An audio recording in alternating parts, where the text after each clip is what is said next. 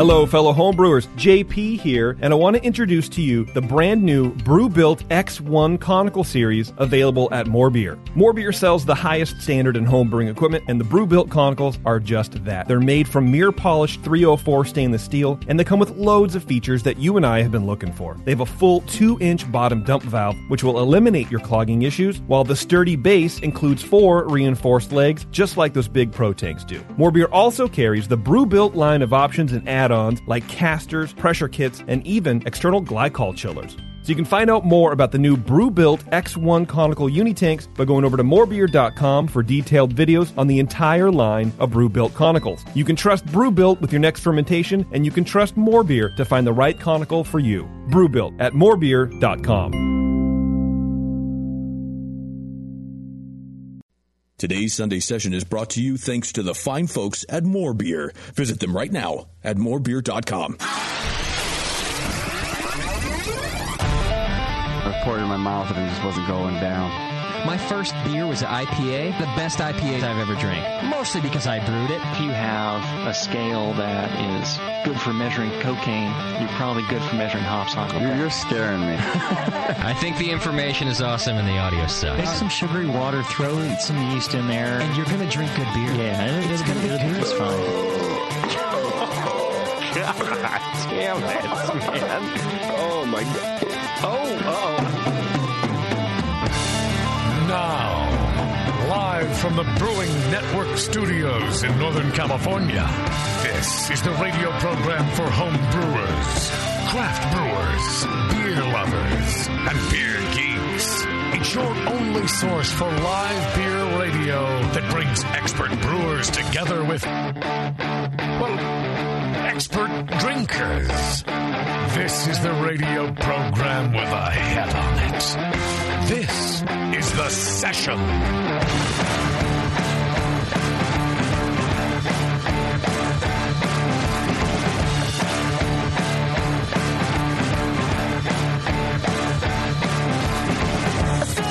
Hello, beer lovers. Welcome to The Session. I'm your host today, Justin Crosley. Joining me, Jason Petros, Tasty and Beardy. Hi. Hello. Hi. And Bevo's here somewhere, too. Maybe. Hi. Yeah, all here and ready to go. We don't actually know. Fresh off a little 1-week break, so Right. I'm sure everyone's excited and just ready to be back. Pumped up. Oh, so rested. JP and Bevo spent their week off at Disneyland. Oh, not a bad That's week. true. How did that go? It was expensive. It was expensive. Yeah. A week to that. Why? Man. No more season passes? No, that's why.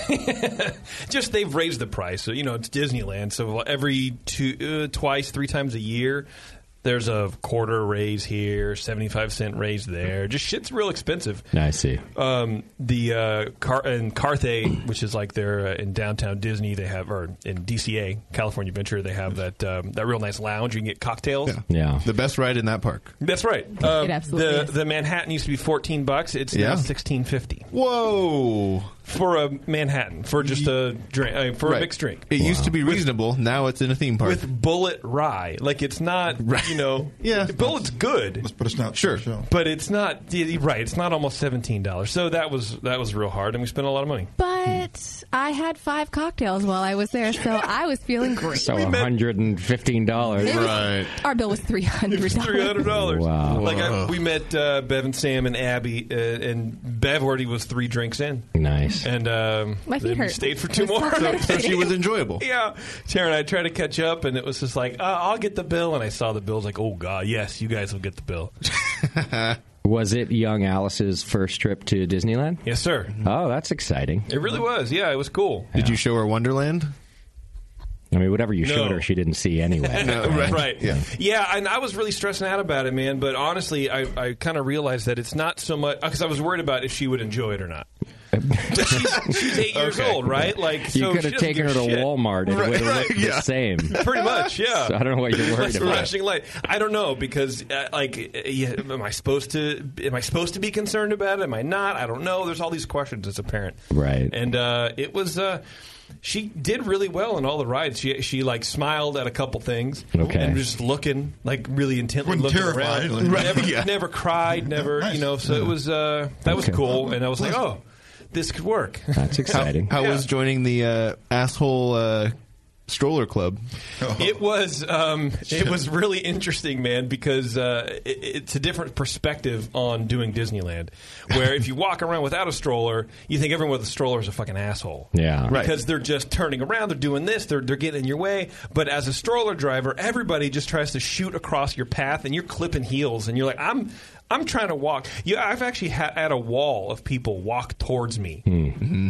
And not get out of my way. Right. And I no had one to just opened up. Stop. Yeah. No, and they're staring at me. We're making eye contact. I'm like, what do you think's going to happen? It's called Red Rover. Disneyland chicken. I mean, I would say that in Disneyland's defense, that's being out in public in general now. Correct. Like, I noticed that just nobody gives a shit. It's one of the reasons I can't go grocery shopping or Walmart or any of those things. I just have to order everything online because nobody sees anything around them anymore. They're oblivious. And I think it always used to be that way, but I wonder now if we spend so much time on our screen where there really is nothing else around us, that then translates into the times when we're not looking at our screen, like walking around the grocery store. So it's become amplified that your surroundings are not relevant to your human experience. We're like single tasking. We're just like me and the store. Yeah. And everybody else is just like fixtures here. Like and it drives me insane because it is one of the things I'm very sensitive about, which is my surroundings. And am I talking too loud? Do I reach for an item first when someone's standing? Like, I'm always concerned that I'm being a dick. Cart in the way. Yeah, like, get out of the way, for God's sake. That's Disneyland. If you want to feel like you are the nicest, kindest person on the planet, go to Disneyland. Right. And, I was telling Bev this earlier today. I was like, I felt like I had to be extra nice, especially to cast members, but just in the general public, even if they were kind of dicks. Because you had a baby? Because I had a stroller. And, like, now I'm a different obstacle in the park. I'm like, and you're a novice. You don't have your stroller license yet either. That's correct. Yeah, he hasn't had his stroller long enough. He cares too much at this point. Yeah, because excuse me. Oh, no, go ahead. Oh, I'm sorry. And, like, trying to smile so that way, because I feel like now I'm representing a smaller group of people that most people in the park kind of hate already. Yeah. People who drive with strollers. Okay. Like, for example, you've been in Disneyland, the like trolley tracks down Main Street. Yeah. And they kind of merge and swerve a little bit. The strollers the wheels get fucking stuck in those. Okay. Right. I had no idea until I'm walking with Taryn and she's weaving left and right. I'm like, what are you doing? Are you getting hit on the head? Already? Like, what's happening? Yeah. She's like, no, the things are getting stuck. And She's then I'm going to like, get an SUI. and I'm like, oh.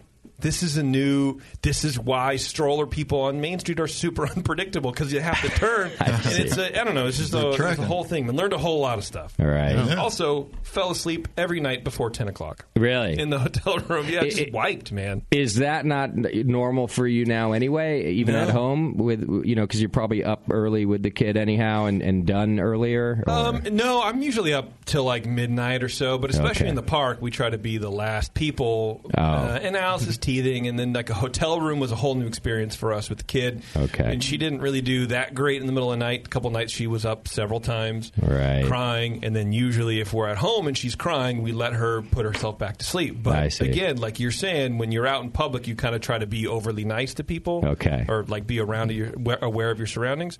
I didn't want anybody on the either side of our hotel room to like complain or bang on the wall, so we had to go and console her. What so a we're contrast up at 5 o'clock. What a contrast even to when we go out to beer events and we're in hotel rooms and we're just drinking until whatever, and Sam is playing the guitar. And, and now you're worried about a little baby voice. Now I'm worried about crying, man. Yeah, it's a weird thing. That's amazing. Well, I'm glad you guys had fun, and Alice got her first experience. Got to meet her namesake, I hope. Did she get a photo with Alice? No, we didn't see her, and that ride is the line's super long all the time. But she actually loves Donald Duck.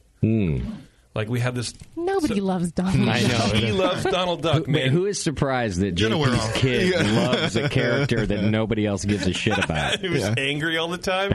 Like, someone gave her this kind of cheesy, like, toy box with all the Disney characters on it, and Donald is there, but not prominently. Okay. Every other character is represented very prominently, and she just always gravitated towards Donald Duck. She likes the odd duck. And no pants. And no pants. She's a bohemian that way. And I don't know, man. They were really cool with the kid and spent a lot of time with her, and she just fucking smiled. She didn't smile bigger. Wow. That entire trip than when she was hanging out with Donald Duck. Oh, that's cool. Yeah, some weird character design thing. Yeah, it was a good time. Yeah.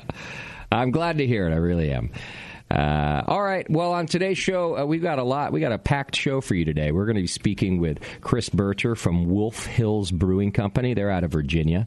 He's got a real take on small breweries, so we're going to talk about that hyper-local brewery thing we're seeing right now. Nice. With the amount of breweries opening up all the time, it's the hyper-local part that's really catching on. And maybe even, I haven't seen the statistics myself. I've just spoken to different larger regional breweries, starting to really dip into that market share, too, even among other craft brewers. So we're going to talk about that and other things. We've got some beer to try with Chris, so I'm looking forward to that. And then later in the program, our good friend Gary Glass is going to be on the show. Oh, cool.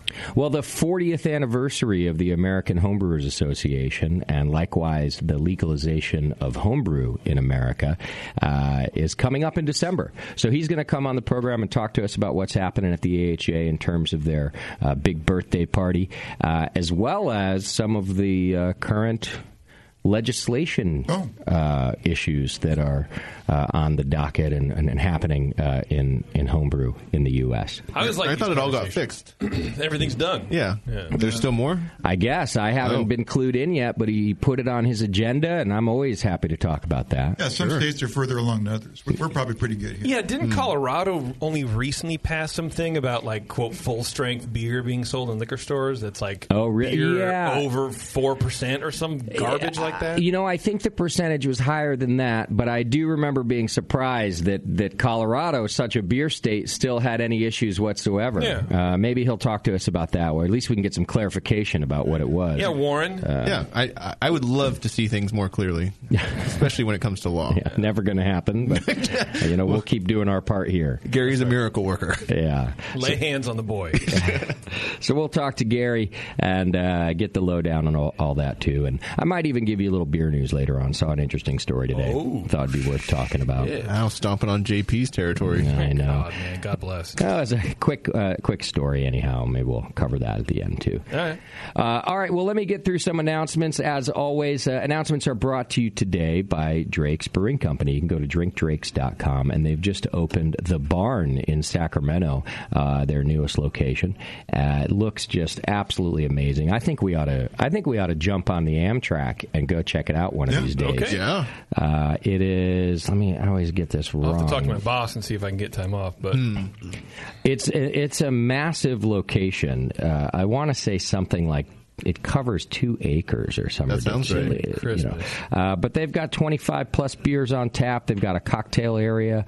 There's a 400-seat beer garden with fire pits, and it's just another awesome location from Drake. So go to drinkdrakes.com and check it out. Click on the barn. You can see some really cool photos there and see what's happening. And I think we ought to go make a trip out of it. Absolutely. We should wait till after the fires, though. Has Alice, the air quality here, if anyone's wondering out there, the fires are not near the Brewing Network studios. No. However, they are near some of your favorite places, including Sierra Nevada Brewery.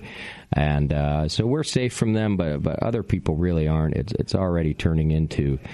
I think the last I saw today is the second deadliest fire in the one... Well... Yeah, the one in Northern California is the second deadliest in tied, I think. California. I think it's like 91. We've got 100 missing, so it's going to climb. And I heard most structures in history, possibly, of the state. I mean, it has virtually wiped out the entire town of Paradise. Our thoughts go out to them. And it really sounded like a horrific fire to start with, and it's still going very strong.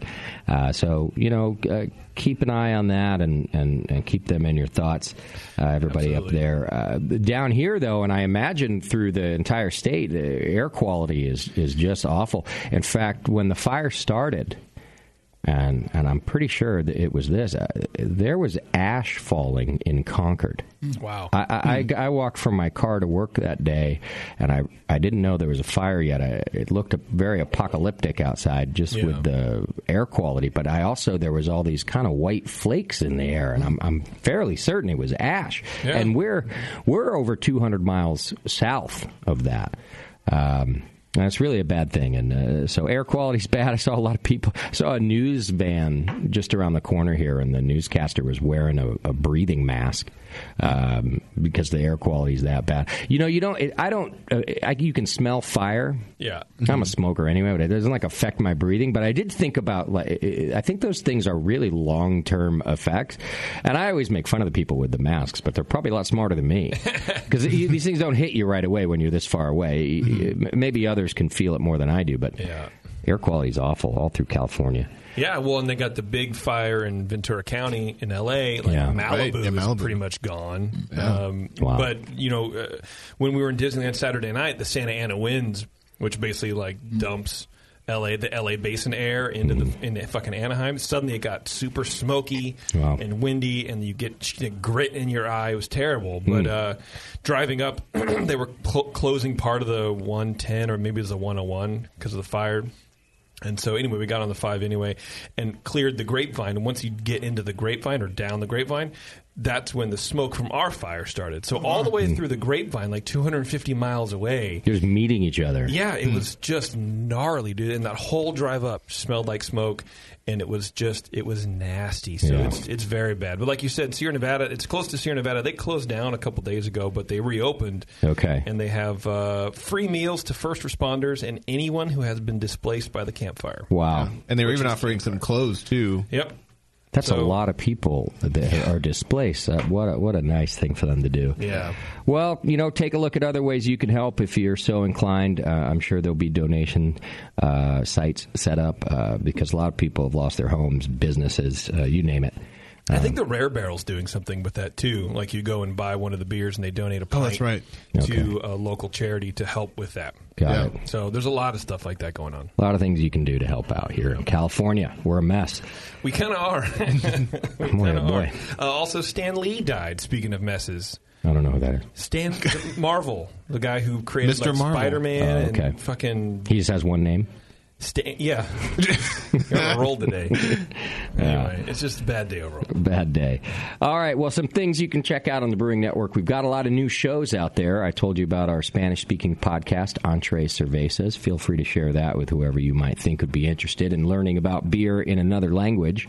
Shine Runner Craft Marketing, that's our pro podcast if you're looking for some marketing tips and tricks. And he covers a lot of things, including not just how to market your brand, but how to compete on the shelves, how to work with distributors and keep them from keep your brand from getting lost in the shuffle, how to address the salespeople in those distributorships. It really covers a lot of ground. You can find those both on Apple, iTunes, and the Google Play Store, as well as on our website, thebrewingnetwork.com. And coming up later this month, I think I'm going to get it launched. We've actually recorded several episodes. We've got a brand new show that's all about hops.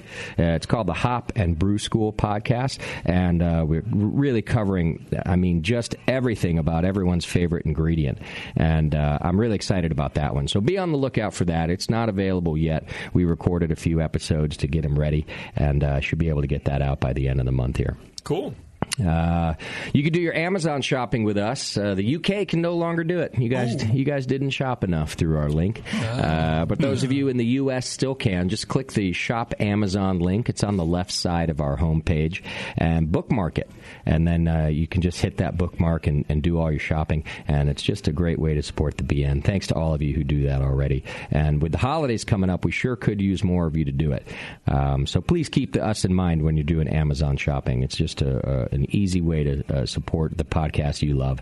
Another way is, I don't know if you guys have forgotten about this, but you can sign up for BYO Magazine through the Brewing Network. One of the few and great brewing magazines there are in the U.S.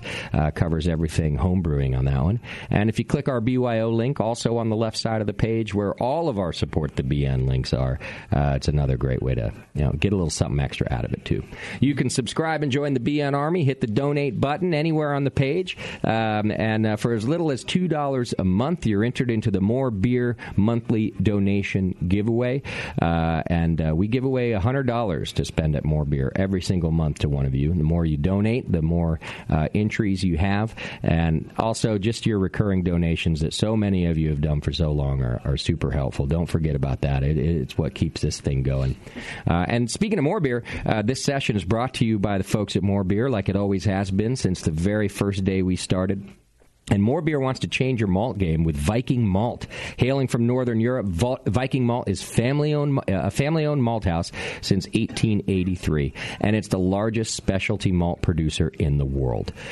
Here we go, JP. Their base malts are malted from null-lox varietals that don't contain the enzyme lipoxygenase. Lipoxygenase. Thank you. Which leads to trans-2-nonenal in beer, for those of you who know what that is. Got that one right. That's responsible for those stale cardboard flavors. So head over to morebeer.com and brew with ingredients from the future. Tell them you love us, too. Now, that's pretty good, better. Man. Hey, 3 weeks, man. I'm almost there. Yeah. You know, I'll change it by the time you get I know. you're rolling. Olin will be like, okay, here's what else we're selling. Yeah. That was my Olin impression.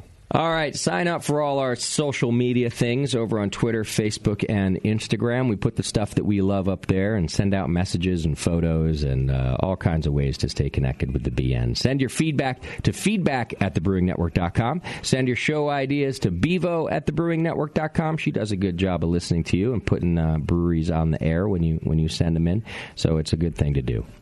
All right. How about a Twitter game? How about it? I like it. All right. Twitter game is brought to you today by the Wine and Hop Shop. You can go to wineandhop.com, and they've been locally owned in Madison, Wisconsin for over 40 years. Most of their items will ship within 24 hours, and BN listeners get $8 flat rate shipping on orders under 25 pounds. Just enter BN shipping in the notes field of the shopping cart, and your discount will be taken right after the checkout. Madison residents, you can order your homebrew supplies online at wineandhop.com and pick them up at Working Draft Beer Company, located on Wilson Street, right across from Central Park. They'll waive the shipping and give you half off your first beer. Wow. Go to wineandhop.com for that great deal, and also thank them for being a longtime and strong supporter of the Brewing Network. What's our Twitter game? Well, I was thinking about branding the other day, as, marketing professionals are wanting to do. Sure. That's what I've read. Anyway, I wouldn't know. But I realized that, everything kind of needs a rebrand. Mm-hmm. Best Western Hotels. What are they now? They're Best Western, but they have their logo is different. Okay. It looks a lot like Dairy Queen, which is very weird. Yeah. So in that vein, everything needs a rebrand, and as such, we are ditching the name The Session. Okay. Help us rename our cornerstone show. We've done this before in the real world. That's how we ended up with The Session. All right, rename The Session. I like this one. Let's go. Okay. Let's do a little feedback. Feedback's brought to you today, as always, by the Beer Law Center. Go to beerlawcenter.com and check it out. And John over there does a great job with our trademark, protecting it right now as we speak, as a matter of fact. Really? And he can do the same for you. He can also help you with your brewery paperwork filing, your legal filings, and all things legality when it comes to craft beer. Go to beerlawcenter.com and check it out. All right, today in the feedback, Jimmy J. from Wisconsin writes in, hey, when's the Rare Barrel podcast? Well, I assume he's talking about the Sour Hour, and maybe this email was sent before it actually happened, but last Wednesday is the Rare Barrel show. Last Wednesday, Jay in Moscow recorded 2 episodes from the Rare Barrel. It went great. It was a really good. That's right, you were there. Yeah, we went and I had just set up the equipment, but Vinny Chilurzo from Russian River was on. Cellarmaker was on there. Sante Adarius was on there. Almanac Beer was on there. I think I'm leaving somebody out, which I hate when I do. Mm-hmm. Yeah, Rare Barrel was probably there. Rare Barrel was there. Probably. It was really cool. A lot of people came out for it, so thanks to everybody who did that. The podcast will post, I believe, later this month. It's just got to go in the lineup of things that they do. So be on the lookout for that. It's a good sour podcast you're going to want to listen to. Cool. All right, here we go. Here's a long but a good one, I think, at least information-wise, to give us a little something to talk about from Seth. Seth says, I've officially lost all faith in BJCP judging. Oh, here we go. Yeah, it's been building for a while now, and the last 2 weeks have solidified it for me, he says. I entered 2 competitions with the same 2 beers. The 2 beers were from the same batches, bottled them the same day with my Blickman beer gun in a new, clean, soaked in Star Sand bottles and handled identically. In competition number 1, my barrel-aged Imperial Stout scored a 38, and my Berliner Weiss scored a 31. 2 weeks later, in competition number 2, my Stout scored a 22, and the Berliner Weiss a 40. He says, what the fuck? Makes no sense. 2 beers, 2 completely different scores. You guys have always said to enter beers in competition to get feedback, but how am I supposed to trust any feedback with a range like this? One judge says my beer sucks, and another says it's awesome. A funny, read as sad, he says, side note to this is I entered an IPA that had a bit of diacetyl issue in one of the competitions. It scored a 38. Just one more piece that tells me I'm done wasting my time on competitions. I have to finish by saying, he says, that I appreciate all the time and effort that goes into these competitions. I don't want to put anyone down. But if we're going to have BJCP certified judges that are supposed to give educated feedback, they need to be consistent across the board. Yeah. So, and I'm going to let you guys chime in on this. I'll start like I normally do by just trying to give the big picture so that we can, narrow in from there. But my understanding of how BJCP sanctioned competitions work is that not every person that judges your beer might be a BJCP certified judge. And that's due to the fact that there just aren't enough judges out there. And that, of course, can vary from region to region. Can vary from the size or longevity of the homebrew competition. Yep. If it's a new one, they might be harder to get. But there is always at least one BJCP judge at the judging table. I think that's the standard. So that there are some standards there, and then the judges, they discuss and come to a consensus. So that's just kind of the background on it. Now, we've heard this before, and I've talked to a lot of pro brewers about this too. Competitions like the GABF and the World Beer Cup could also see a lot of variance in how beers are judged. And it's why I think we've always said, and I know pro brewers say all the time, that there's a certain amount of luck involved as well. And those brewers that you see up there consistently have kind of really figured out how the judging game works, not just by repeatedly producing world-class beers, but maybe they've figured out which styles and which types of things that stand out in a beer make them do better in competition. Yeah. Yes. On top of all that, judging is subjective, right? And on any given day, that subjectivity can change just like your own palate change. By the way, I'm not defending the BJCP. I certainly want to open this up to other opinions. I'm just, again, giving some of the layout. Any one of us, our palate can really be different on a day-to-day basis. Did you stay out drinking too late the night before? Did you have curry? Any number of things, for example, might make you less sensitive to diacetyl one day, to use his own example of an IPA that scored well with a little diacetyl. Then on a different day when all you would taste is diacetyl. Well, and that's where order in the flight can come into play, because what if the beer before him was a diacetyl bomb? Exactly. And so maybe his little amount was masked because they were just assaulted with it in the beer before. Yeah, or his IPA tasted more like an IPA than the other 3 beers before it. So maybe, like you said, one had diacetyl, the other was maybe more of a pale ale, and then by the third one, that just who knows what it was, they get to his beer and like, oh, okay, this is an IPA, and maybe I think just having organized competitions and judge competitions and talk to judges and doing Dr. Homebrew, of course. Yeah. It does all vary, and it is all luck. And to win, you kind of have to have this everything kind of just come together in this neat little package. Yeah. But it does start with you. You're bottling with a Blickman beer gun. It doesn't mean that your fermentation was good, or that things didn't develop over a couple of weeks, or that the package didn't sit over the weekend at the UPS, or that even the place that was storing it. I mean, either places that for a first round at NHC didn't even have refrigeration, so there were entries staying out for 3 weeks. Wow. Okay. In the summertime. Yeah. And that's going to throw some stuff off. So, we always talk about having a few bottles of that batch bottled up at the same time. And then taste when you know that the judging is going to happen, right? To see if you can pick it up, or when you're reading your notes, maybe refrigerate some and leave some out. Do it like a triangle test. Just taste all the different ways, and then look through your notes and see if there's anything consistent. If you can find a commonality, then that's really the problem. Judging is always going to be off. It's always going to be skewed. It's always going to be weird. Because, like you said, I mean, when I was running competitions for More Beer, there were dudes who showed up drinking coffee, and they'll go out for a smoke, and then they'll come and judge. And it's like, you can't. This is not how it's supposed to happen. Yeah. So, and you've also expressed your displeasure with some of the judges and judging that takes place in the past. Yeah, it's very, very infuriating to get feedback from two people on one sheet, on one beer, both judges, and they contradict each other. They're supposed to talk about that shit. Right. Another thing is some judges think that their job is to point out flaws, and that's not their job. Their job is to explain how your beer was to style and how it was not to style. That's it.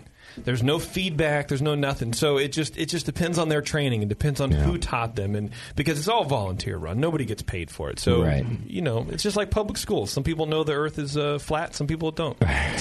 Evolution happened or it didn't. What's your take on this? You've been involved in more. I got stacks of score sheets at home to go back and think about. What I did have found when I was competing, and I probably stopped quite a while ago. I don't know if the judging pool is different now. It might be a little more diluted in terms of quality because there's a lot more competitions and a lot more judges are needed. That means there's probably more new judges. But again, like you say, they're always paired with a senior judge, and they discuss the beer, and they got to be within a few points of each other. It's not like one guy will give it a 20, then a guy give it a 40, and you go like, we'll make it 30. No, you have to come to some consensus about what you think the number should be. You might have to go even further up or further down, whatever. What I found is that if you know good beer yourself and you enter good beer, you're generally going to get good results. You're going to get something that's close. And then, of course, you'd always get the outlier, right? You'd look at the score sheet, and there'd be some judge that you may or may not know. I'd been in it a while, so I knew most of the judges. And you could see that some, over time, you could tell who knows and who doesn't know. Right. And their names are as follows. Yeah. And I never contacted anybody or called anybody out, but I always would take their results with a grain of salt. Yeah. Sometimes they judge me way too high. Sometimes they judge me way too low. But, you just take it with a grain of salt. And then, there was always like some stellar judge that you get him and go, this is going to be great. This is Dave Teckham. He's going to love my beer because I know it's really good. Yeah. And sure enough, he did like it. So you get validated by when you know you've got a good judge. And that's kind of the problem with being like a first or second time entrant. And I got a sense our writer here hasn't been doing a lot of competitions. Otherwise, he'd be a little bit more callous about it all. Right, already. Yeah. But he's got a really limited experience there. I mean, just like all the luck items that JP listed, and I think he got them all. In terms of storage and how you need variation in bottling and handling and all that kind of stuff. Given that variability and then the variability of the people themselves, you got these 4 people that judge these 2 beers of his. Yeah, and there's just a lot of randomness there. If they came out the same, I'd be more surprised than the fact that they came out different. Now those are large differences. The big swing 10-point difference is a lot. Yeah, so he makes a valid point in his and when he's saying it is a lot of discrepancy. But they're human beings, and the guy they might have loved your beer the first time, and then it turns out they don't like it the next time. Yeah, and I wouldn't give up on competitions like Seth is saying he might do, because as Tasty said, as JP said, you might find some consensus over time or with different things, and that stuff really is valuable. Yeah, you need to look for trends. Yeah, I'd be interested in actually, Seth, next time you do this, dude. Bottle like 12 of your beers or whatever, and then drink them over time. But drink one and make notes, and then 2 weeks later, let it sit on the counter, and then 2 weeks later, drink it again and take notes and see how your notes match up. Yeah. Because the beer could change over time, but also it'll be a good demonstration on your palate changing and how that does happen. It varies from day to day, and it's just it is what it is. I would always bottle extra and then taste at least some of it on the day that the judges were judging the beer also to see how that. And then when you get the score sheets back, it's always nice to have one where you can because then it's really it really justifies your anger. And then you learn. It's like, fucking taste it. Yeah. It's a fucking 40 beer. It's not a 20. Right. When you tear the score sheets in half, it's justified. Right. With your butt cheeks. Right. And then done with this. And if you do get a judge that knows what he's doing, and you'll eventually know who they are, or maybe he's a national ring judge. Go, a national ring judge judged my beer. Let me get out and see what he says. And you can learn a lot. Yeah. Because again, the better judge you are at beer, the better beer you're going to enter. Yeah. Two things. I think Tasties, take it with a grain of salt, is good because it's, first of all, it's just beer. Who gives a shit? But also become a judge, become a BJCP judge. Yeah. That's going to teach you a lot about what judges actually look for. Email jp@thebrewingnetwork.com and get on Dr. Homebrew, and then we'll have two master. Actually, Brian Shar's a grandmaster. He's been on the past couple shows. Okay. And we'll do 30 minutes on your beer, and you can ask questions. Okay. All right. I got to get us moving. The last thing I'll just suggest to us all here in the studio is I do wonder if it's also time to revisit and do another BJCP show and see, I know, of course, they update the guidelines. The guidelines themselves, but I'm curious also if there are any current or past efforts to solve some of these issues we're talking about. And we should try to that. get a couple, like David Teckham, like Tasty said, he's the dude in the Sacramento kind of area who tests teaches everybody. We can get Brian Shar and Brian Cooper on too, and just do a judge panel, I guess, on how to deal with that. Because now there are new styles that weren't around. First BJCP merged and all that kind of stuff. All right, there you go, Seth. It's a lot of time on your email. Hope we help. Yeah, don't kill yourself, Seth. All right, and then real quick, one last one we get to here from Tim. He writes in that he just listened to the Plan B brewery episode of the session. And he says, I'm a little behind, so sorry if you've already followed up with this, but I may have some insight to your story in relation to the women's group lawsuit. And this was my own anecdote that I brought up. It wasn't about the lawsuit that took place with Eagle Rock. I added in another thing talking about how every small business owner gets sued, and sometimes for frivolous things. So that's what he's talking about here. He says, in relation to the women's group lawsuit, in which the breastfeeding lawsuit was brought up. Oh, right. Now, of course, I didn't say who that was. Just a friend of mine talked about it, and I had mentioned that there was a safe and clean place provided, and the person I was talking about got sued because he wouldn't provide his office, his personal office, for that to happen, and was sued. Well, Tim says, in Virginia, employers must provide a safe, clean, secure, and sanitary environment for women to pump. So a bathroom not being a sanitary environment wouldn't be an acceptable place to pump. In my business, he says, we do what the manager in your story didn't want to do, and we give up our office for 15 minutes. So he says, if the laws are the same wherever this happened in the story that you referenced, then she probably had every right to open a lawsuit. And that's cheers from Tim. So, I guess you're right. It depends on what those laws are, and that might have been the case here, too. I'm not really sure. I'll tell you what, dude, if you're a nursing mother or have a baby and you're a dad, go to Disneyland. They have this whole room that's super air-conditioned, super quiet, with nursing stations and breastfeeding, high chairs and all this. It was fucking rad. Nice. 15 minutes just hanging out with the kid, no one in there. Yeah. It was really dope. They really do try to provide for people like that. In a restaurant, why can't they just say, you can leave and go to your car or do something? Just go outside.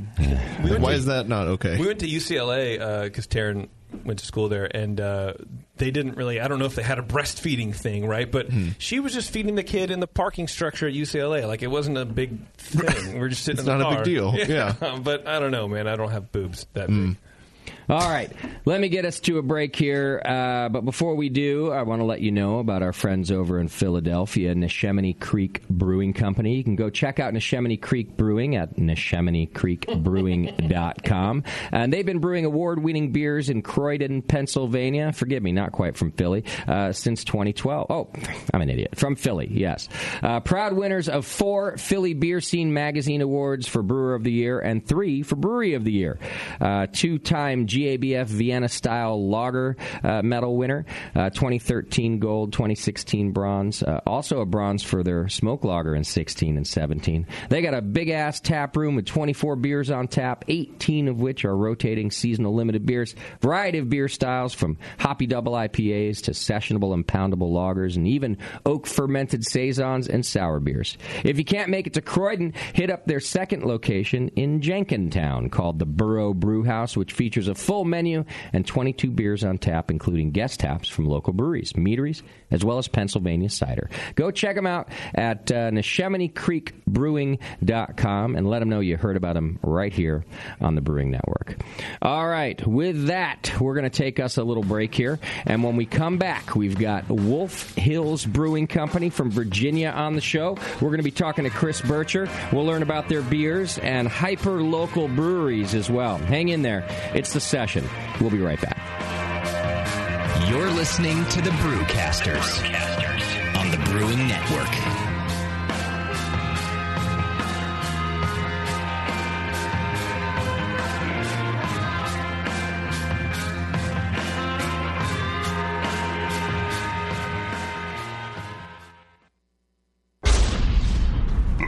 First Amendment. Watch out! Do you like beer? They make beer. Watch out! Do you like friends and fun?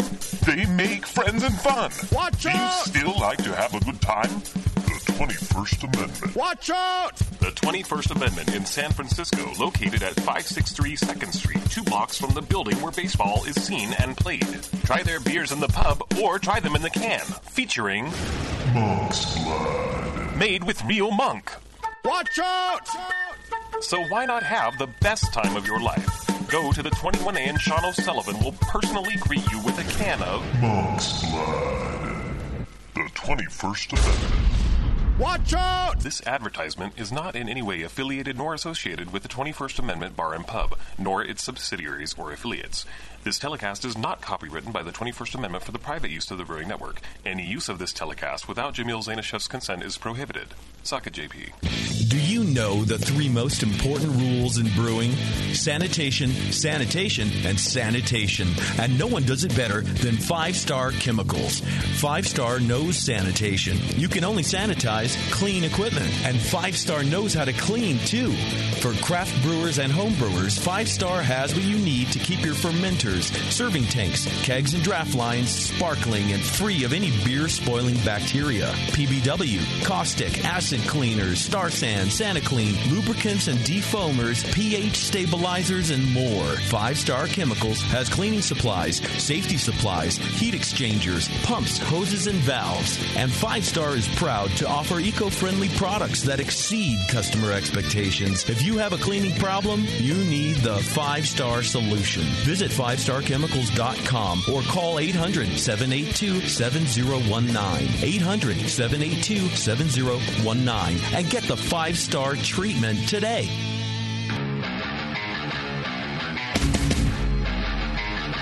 Hey, motherfuckers, this is Doug from fucking Society. You're listening to The Session on the fucking Brewing Network. Fuck you.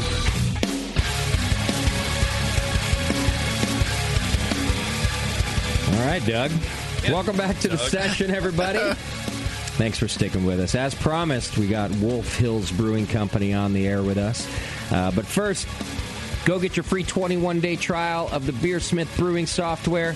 Go to beersmith.com, and you can download it for Mac or PC. It does everything and a whole lot more now. A brand new water profile tool, support for mead, wine, and cider, a mash pH estimation and adjustment right in the recipe builder, and new support for hop whirlpool editions, including time and temperature for each item. Go check it out, beersmith.com. You get your free 21-day trial, so you don't even have to take our word for it.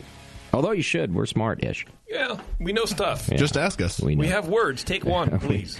We know things. All right. We should have Chris Bircher on the line from Wolf Hills Brewing Company. Welcome to the program, Chris. What is it that is up? I don't know. We're about to find out with you, my friend. Listeners, you can go to wolfhillsbrewing.com and follow along. Check out some of the things we're going to be talking about today. It's just a great place to learn more about Wolf Hills. Now, you guys are from, I'm going to probably butcher the name of the city, Abingdon, Virginia? Hey, you got it. I got it. Yeah, it's at Abingdon. Got it. Okay. How long you been open there?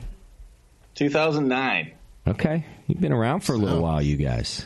It's our 10th year, yeah. Wow. Crazy. That's exciting. And were you a pro brewer before or a home brewer? No, yeah, obsessive home brewer like so many others. Okay. How long were you a home brewer? Probably 4 or 5 years. I was a stay-at-home dad. I needed a manly hobby. I got into beer and got obsessive. Okay.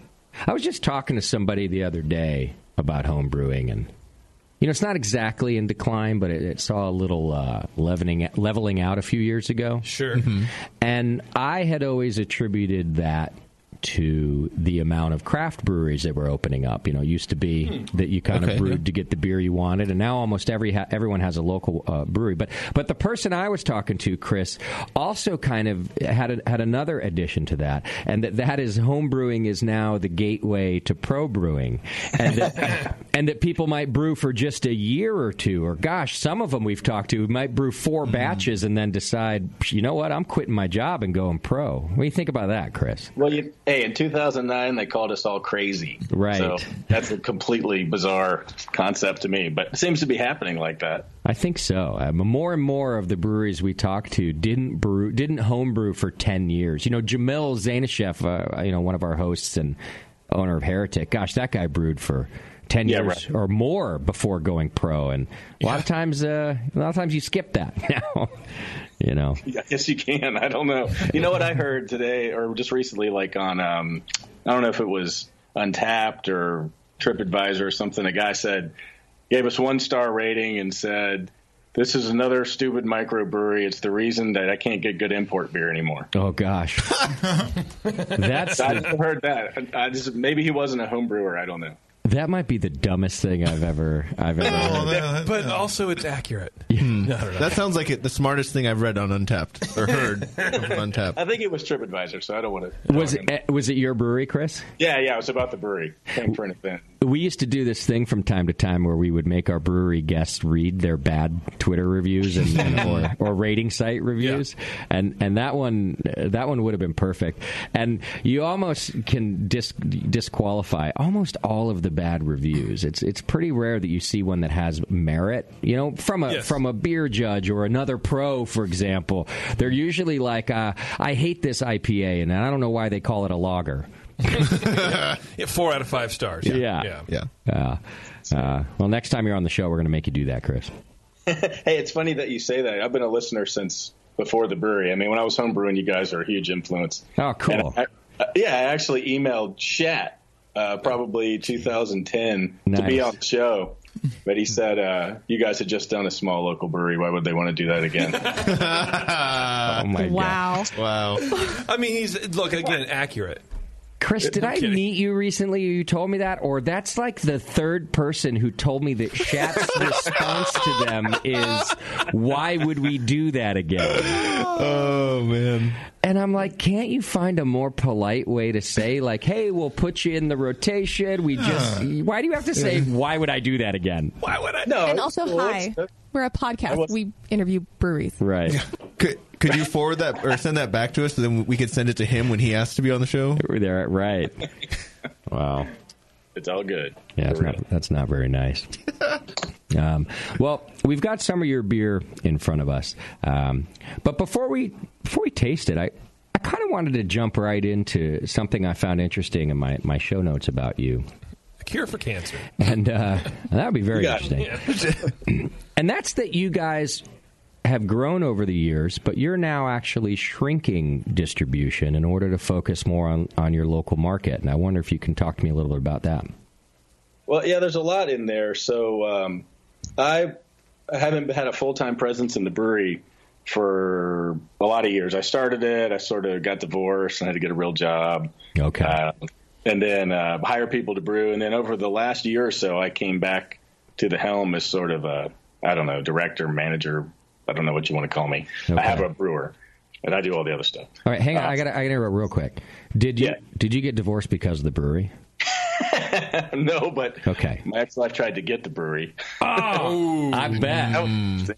What's a woman going to do with a brewery? Oh, God. My partner said they'd put her to work. So. Right. I bet that cost you a little bit of money to keep the brewery, though.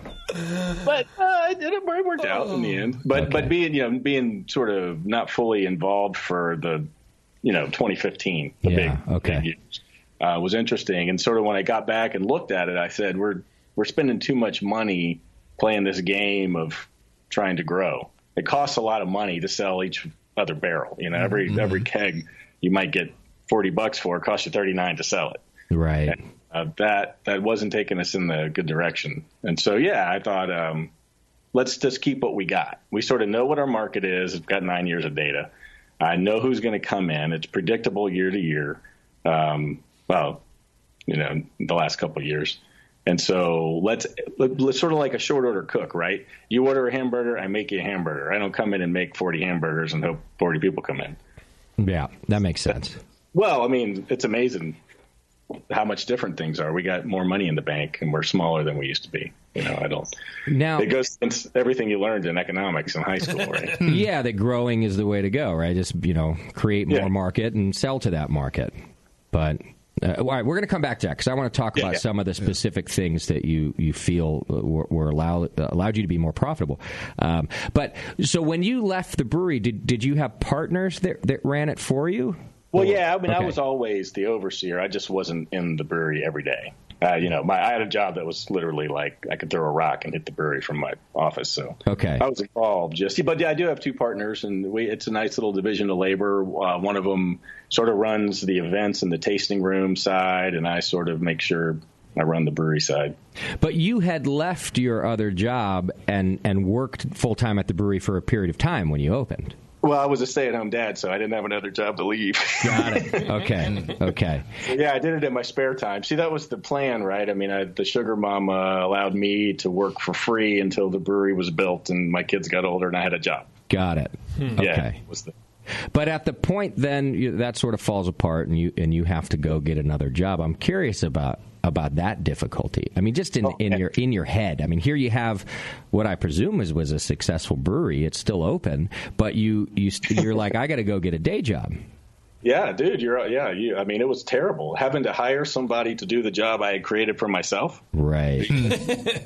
Right. It's in the book. I've written on ebook on this, and that's in there. It's it was not easy, but I found that the first guy I hired was great. I mean, it was perfect. He was real touchy-feely, just a real good spirit.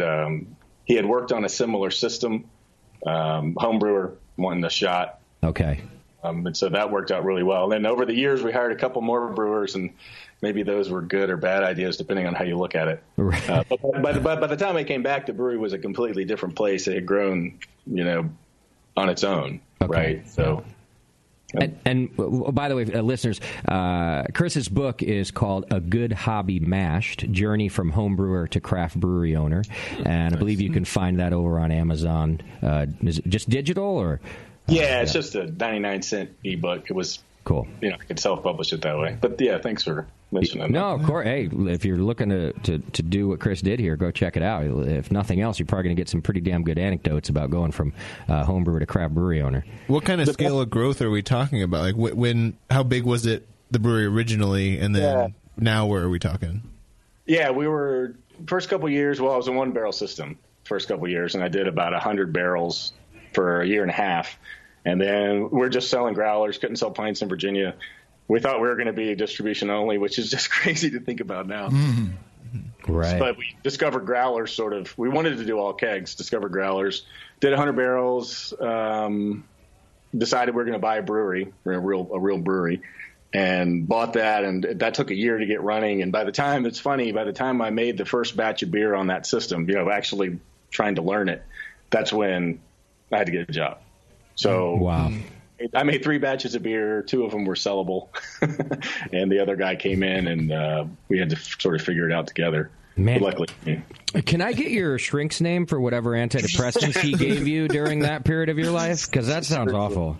It was. It was pretty bad, but it's gotten a lot better. I mean, weather the storm, right? I mean, that's one thing we've done. We had a lot of other stories like that. We had to buy a partner out. A lot of crazy things happened, but we weathered those storms, right? So we are where we are for some reason, I guess. Well, it kept it interesting anyway. I've said on this show that, those days in our garage where it's still a struggle sometimes, but like we were really struggling just to be anything are also a little more fun than they are now. So I guess it kept it interesting. Yeah. That's the thing about this industry. I mean, I'm as interested now about what's happening in the industry, way beyond us, as I was in learning about what mash temperature does to attenuation. I mean, it's right. It's a lifetime's endeavor that's fascinating on so many levels. Yeah, absolutely. But maybe not as fun as it used to be. Yeah, and that's all relative, right? Maybe when we get even older and hopefully smarter, we'll go, no, that sucked. It's fun now. Yeah, maybe. We'll see. Are you going to write a book, Justin? A memoir? Mine's going to be more like Kanye West's book, where it's like, 4 words per page. Podcasts be easy and shit. Yeah, and it'll mostly be complaining with a few things of like, hey, stop complaining and enjoy it or something like that. That's my book. I think it'd be good. Yeah. Isn't that what all memoirs are? Exactly. Well, all right. Let's just do a little transition, and we'll go back to this. But we got, like I said, a couple beers in our glass, and the first one we're trying right now is your Old Ice House Farmhouse Ale. Perfect. Tell us about this beer. Well, the picture on the can, number one, is of the brewery. It's an old ice house. It was built in like 1890, like right after the Civil War. Got it. And we haven't changed it a whole lot. And that's an interesting story that I get. Those beers are all the beers that we packaged. That's why I sent them. Okay. And the Ice House was one where our distributor said, "You guys need something crisp and drinkable, something for my market, right?" Yeah. Still very BMC. And we said, "Okay, we got an idea. We'll do this sort of Saizani farmhouse ale. It's a little bit interesting, but it's still drinkable." And they didn't buy any of it. Oh. So what's interesting about that beer is I had bought whatever 10,000, 4 pallets of cases, whatever the minimum was at the time of cans. Right. And I had cans left over. And so I said, we got to use these cans. So we're going to do this beer again and put it in cans, and we'll sell them at a tasting room. Now, why didn't the distributor want it? That's a huge conversation. I mean, I don't know. It's a combination of things. I mean, as big breweries started taking over more shelf space in grocery stores, they pushed us out. Okay. And so we went from having space to do 3 or 4 brands to, you got your 2, that's what you get. We're not buying any more. But what was interesting about that is they said, please do this, we'll buy it. Right. Yeah. A couple months went by, we made an investment, and then they didn't buy it. By big brands, are you saying macro beer, or are you talking like regional craft breweries? This was about the time when all the expansions, so I'm talking Stone, Elysian, Ballast Point, Devil's Backbone for us, as the big breweries got on the Bud trucks. Okay. They took space. Well, first of all, what a kick to the junk for them to ask you to do it and then say, It's what it is. I mean, what were the 2 they let you have? Obviously an IPA, right? Yeah. So the honey cream ale and our troopers, the yellow can and the blue can that you have. Got it. Okay. Have been our. And we never. Well, we can talk about those beers individually when we get there. Yeah, we're going to try the IPA next, and then we're going to save. We've got some cream ale from you that we're going to try at the end of the second segment. Because now I was wondering if they maybe said no because it's a farmhouse, but I was going to point out that they asked you for something crisp and light, and I think you've produced that, and I think the farmhouse quality of this beer is somewhat subdued. Well, yeah, and you know what? It's because it's and this is another big part of my sort of philosophy is I'm frugal, and I have to be, and that is actually dry yeast, and I can't get and maybe it's good, maybe it's bad. I mean, I think for our market, that beer sells great out of our tap room in 6-packs, but it's as much as I can get out of the dry yeast. Got it. Interesting. Yeah, but I like it subdued. I'm not the biggest farmhouse fan, so I like the just subtle quality coming out there. Just enough to know it's there. Yeah. I like how carbonated this is. It's very spritzy. Yeah. Almost champagne-like. Yeah. It's the best we can do, too. It's as high as we can get it. Really? I don't think you should go higher. All three of those beers are for my market. I mean, those are the beers that people drink. It's what people are sort of telling me they want. You know, like a lot of breweries, we started off brewing what we wanted. And in 2009 and 10, that was ridiculous, right? So we had to dial it way back. What were you brewing then that had to get ridiculous? Well, I mean, it was all double IPA back. You know, that's what I wanted to drink. And even our amber ale was like, you know, an India Red Ale or whatever at the time. Big stouts. We went way too far to the other side, and our clientele needed a little help. Got it. So, yeah, and it's funny because the other two beers haven't changed in probably 9 years, and I'm at the point now where it's sort of like, what do I do about this? Am I still going to continue to package these things because it's what people buy? Can I get away with pushing the envelope a little bit more, feeling it out? Got it. Are there other small craft breweries that are local to you or very close? It's crazy. There are 15 within 45 minutes. And in that 45-minute radius. So in that circle, there's probably fewer than 100,000 people. Wow. Okay. So, yeah, it's funny because Adroit Theory was on a while back, and they were talking about being in a rural town of 10,000, but they're outside of D.C. You know, it's like right. You've got 3.5 million people within 30 minutes. That's a good point. We don't have many people, so wow. The number of breweries per capita is insane. Were you one of the first 10 years ago? We were the second. Second. Okay. Yeah. Bastards. No, it's funny the way market share works, and I think we're a really good sort of indicator of what's going on in the world because we do represent sort of where those things start. You know, 15 breweries is too many for our population. And so can you scale that up and say what's too many for L.A. or, you know, what's too many for Richmond or whatever? But what I'm seeing, I saw an effect on the shelves from the macros getting bought out. And I see an effect in the tap room as the local breweries nearby opened up. I mean, it's pretty straightforward math. Right. I'm not complaining. It's just it's real. I want to come back to a little bit more of that in the second segment. But right now, I want to talk about what specifically you think helped out your bottom line when you pulled back distribution. Well, I mean, it's fun. Dry yeast is one thing. Okay. You know, just being really careful about what we order based on what I know I'm going to sell. So having an idea of our demographic and what the patterns are, which, you know, you need data to get. You can't, I don't know if you can do that before you open a brewery. Right. But I have an idea what the numbers are, how much, you know, stock to keep, getting out of loosening my hop contracts a little bit. Because, man, I was contracted for hot enough hops for 25 years. Wow. That's crazy, yeah. So the wild card in that scenario with your distribution was larger. Was that that data wasn't so concise because you didn't know how much distributors were going to take or that you would sell. You only had hard data on your local market. Is that about right? Yeah, it is. And there was a time, 2015, we were going to buy a 20-barrel system and expand and sort of take advantage of to Beardy's question, you know, we went from 100 barrels to 300 to 600 to 1,200 the first few years. So things were looking really good. Yeah. Luckily, we didn't make that jump because that's when everything changed and sort of shifted what we could sell. You know, that's our big thing is our market is finite. We don't attract new people because there ain't no new people coming. Okay, right. They're not moving here. There's a tourist industry, but that's pretty static year to year. I can predict what that's going to be. Okay.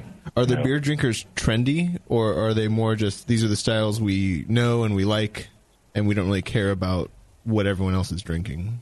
It's like 80-20. I mean, I have the beer geeks, the hazy, you know, but think about it. So you got the hazy bros in Boston, let's say. They represent 1% of the general population. But that still may be 50,000 people. Here it's 2.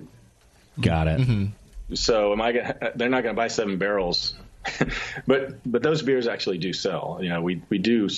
I've got 14 beers on tap, and a lot of them are crazy, but just not at the rate. People are selling them. So, JP, are you going to put Abingdon, Virginia, on your moving list since there's only 2 beer bros out there? Yeah, I'm good with that. You know, we'll see the proliferation of flat-billed hats. That's also the other. Yeah, they go hand in hand. One precedes the other. It's a telltale sign. Yeah, absolutely, that the wave is coming. You have an infestation. The flatter the bill. Yeah. All right, let's try your IPA too before we have to take a break. Tell us about this one. Oh yeah. Well, that's it's a very much 2010 pre-West Coast meets East Coast IPA. I mean, it's orange, it's all C hops, and I largely haven't changed it because again, we bought 4 giant stacks of cans of that beer, and I'm running them out. They're going to be gone in January, so I'm at the point where again, do I change this? Do I? Right. I've got 3 other IPAs in the tap room that do better. But what's interesting about that beer is it used to have Columbus in the dry hop, and a brewer friend of mine in Johnson City that's getting ready to start a sour and IPA brewery said, yeah, your Trooper's really great, but every once in a while I get some that's oniony. And I thought, that's interesting. He's like, oh, yeah, old Columbus hops can go oniony on you. So I come back and I go through all my Columbus hops, made another beer with it, and damn, all I got was like spaghetti sauce. Okay, wow. Which I never knew. I never knew that could happen. So we took that out of the dry hop, and that sort of solved that problem. Yeah, I was just mentioning a new hop show that we've been doing. We haven't made it public yet, but we were just talking about that, and some of the hops. The more of the desirable qualities the hops have, the oils that you want, some of the strong terpenes that you want, the faster they are to also go awry with things like onion and garlic, among other things. Interesting. So, so all of those hops that we've loved for years, the C hops, kind of fall in that category that if they're not kept in the right conditions constantly, they can very quickly turn into some of those flavors. It's fascinating. You know, we have another beer we call For Science, an IPA that we're learning. It's sort of our experimental beer, so I can learn about some of these things, what hops do over time, what happens when you add them during fermentation, all those other things. Right. It's amazing. After 9 years, I know less than I did when I started. Right. That's possible. Isn't that how it goes? Well, I like this hybrid IPA, if that's what I can call it, between the West Coast and the East Coast. It is not overly bitter. And this is a dry yeast beer also? Yep. That's it's all. I use all fermentus bricks. Okay, because I think you got your fermentation down on this. It's dry. I feel like you almost can't go wrong with C hops, but it's not. It's not that old school East Coast IPA. Sweet and not dry, and like you said, it's not quite completely West Coast where all the hops just kind of rip your face off. It really is in the middle, and I like that. It's actually enjoyable. Right. Yeah. People around here say, well, yeah, that tastes like beer. They're meaning Budweiser or Miller Lite, and it's like, yeah, it does. And I, personally, I don't want that, but right. That's what people. And I'm noticing too, as my hop contracts those hops are old, and so I'm learning that my dry hopping rate needs to come up a little bit. I'm not getting as much out of that beer as I'd like. Yeah, I could see that anymore. I mean, it does have a nice aroma. One of the things I like about the C hops, and especially because it can kind of contrast with a lot of the other IPAs, it's not just a citrus bomb. There's a lot of the flowery, herbal notes, I think, that come out of this beer. That it's a nice change. It actually, to me, makes it stand out among IPAs. But I could see how you might want to adjust the dry hop a little bit. Yeah, and again, we have other beers for that. It's just a matter of what do I want to do with this one. Yeah. Now, is your plan to just kind of sell the cans out of this one and then maybe have a new flagship, or? If we can get away with that in distribution. I'm doing, I don't know, 400 or 500 cases of this a year So if I don't know what to believe, I want to sub in something that's cheaper to make, that's more shelf stable. So I had a guy a couple months ago email me with a trooper, and he was, just asking why it wasn't hoppy or something. And I said, flip the can over. Can you look at the date? And it was from 2016. Oh, right. Yeah, that's not when you want to be drinking IPAs that are 2 years old. Yeah. No. So if I can't control that, I'm looking. I'd like to replace it with something, maybe a Kolsch Pilsner, something that's more shelf stable. Yeah. But if I can't do that, I don't know. I'll keep making it. I'd really like to shift to more tasting room sales, but I don't know. If you can't get it in the store, will people come and buy it out of the tasting room only? Right. I don't know if that's a thing for us. There's certainly not going to be lines. Right. Well, often those are two different sets of people: the people that drink out and the people that drink in. Yeah. But you're allowed to sell pints out of the tasting room now? Yeah. 2012 they changed the law, so we got a bump in tasting room, and that stayed pretty consistent over the last couple years. Nice. After it slowed a little bit. Good. That's dope. Yeah. I agree with your customers on the Trooper. It does have a good beer character. What are the base? Is there two different base malts? Two base malts in a beer? Yeah, I think it's that one. We just switched from sort of pale malt to 2-row to try to lighten it up a little bit, and Munich care malt. Okay, that's it. Yeah, that's what's giving it that good beer backbone character. C40, yeah, there's little C40. Yeah, I figured something like that. Yeah, I don't see it having an East Coast balance. I see it more like It's dry like a West Coast. It's dry like a West Coast. But I guess I'm just saying it's not. It's also not a hop bomb like a West Coast. Well, no, West Coast IPA is a hop forward, really hop forward, obviously hop forward beer. But we make beers just like this out here all the time. I can go outside to the bar here and get a beer that's similar balance. Yeah. I appreciate that, Tasty. That's good to know. I don't get out to California very much. I'll send you a trip. Just send me $100. Well, you just finally got to quit your fucking job, so vacations will happen again soon. Can I just say also that I really appreciate your honesty about costs and cutting costs. I think it's really refreshing on here that I think breweries do that, but don't like to talk about it because it's not very sexy. Mm-hmm. And of course, we've had other brewers on, and sometimes we praise them too, who are like, we don't care what it costs. Whatever the best absolute thing is. But of course, I'm the one who pays for that, so of course you don't care. I mean, the cost of your six pack went up $3 or $4, right? And there's a place for that. But I just like that you're talking about some of the specific things you did, and even with this beer. And I said, "Will you replace it?" You'll say, "Well, yeah, but I'd still like to make a cheaper to brew IPA if I do." And you're a business owner after all, and not everybody on here talks about that because everyone's supposed to be a beer nerd if you're a craft brewer. Never mind a business person. Right. Yeah. Well, I appreciate that. I mean, the best compliment I've gotten from my book from several people is that I'm honest. That's like vulnerable. Right. And I don't know any other way to be, because I don't hear these things being talked about very often. Yeah. Well, and another guy who's like that, at least he was on our show, and he was in his book, is what's his name from Lagunitas? Tony McGee. Tony, and I wonder if this was something you experienced too as you were in the distribution game. Is that he really outlined to me on the show here about robbing Peter to pay Paul, right? When you get into the growth game, and that everyone thinks, right? Like everyone thinks, oh, you're selling more beer, you must be doing great. But he was like, man, when you look at the time it takes to get the ingredients, then brew the beer, then get it on its shelf, then recoup the costs after everyone has their net 30 invoice. There is no money for months when you start producing a beer, and that didn't even count the cost of equipment, by the way, in the growth. Yeah, absolutely. I mean, it's really hard. Like I just paid maybe $5,000 to can. With those beers were canned, I think last a week ago or something like that. Okay, and I won't see the accounts receivable on all those for months. Right. So that if cash is king, that's a crappy flow. But if you have any crimes like Tony admitting to tax evasion, now is the time to just air him out. Not intentionally. Did he just do that? Oh, he talked about avoiding the IRS and ignoring letters and not paying. Yeah, right. Okay. No, that's one thing. One of my partners is a lawyer and the other one is a judge. So We tell the ABC and the TTB and we're like, comply, comply, comply. That's our mantra. That's all we want to do. Right.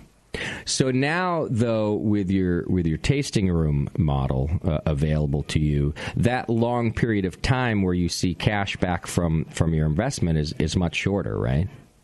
Yeah, that part works. I mean, I wish we had more traffic in our tasting room, but with so many and such a low population, I'm only going to see what I'm going to see. And this is crazy, but we still sell all three of those beers and other pints for $4. Wow! Because we're terrified, and I've squeezed in. I've got a Goza, I've got a New England IPA that I'll get a premium price point for a smaller pour, but people flip out, right? Because these are our neighbors. It's our community. We know I know everybody. That's right. I didn't even think about. I thought you meant they flip out just in general, but they literally could flip out to you as you're taking out the mail.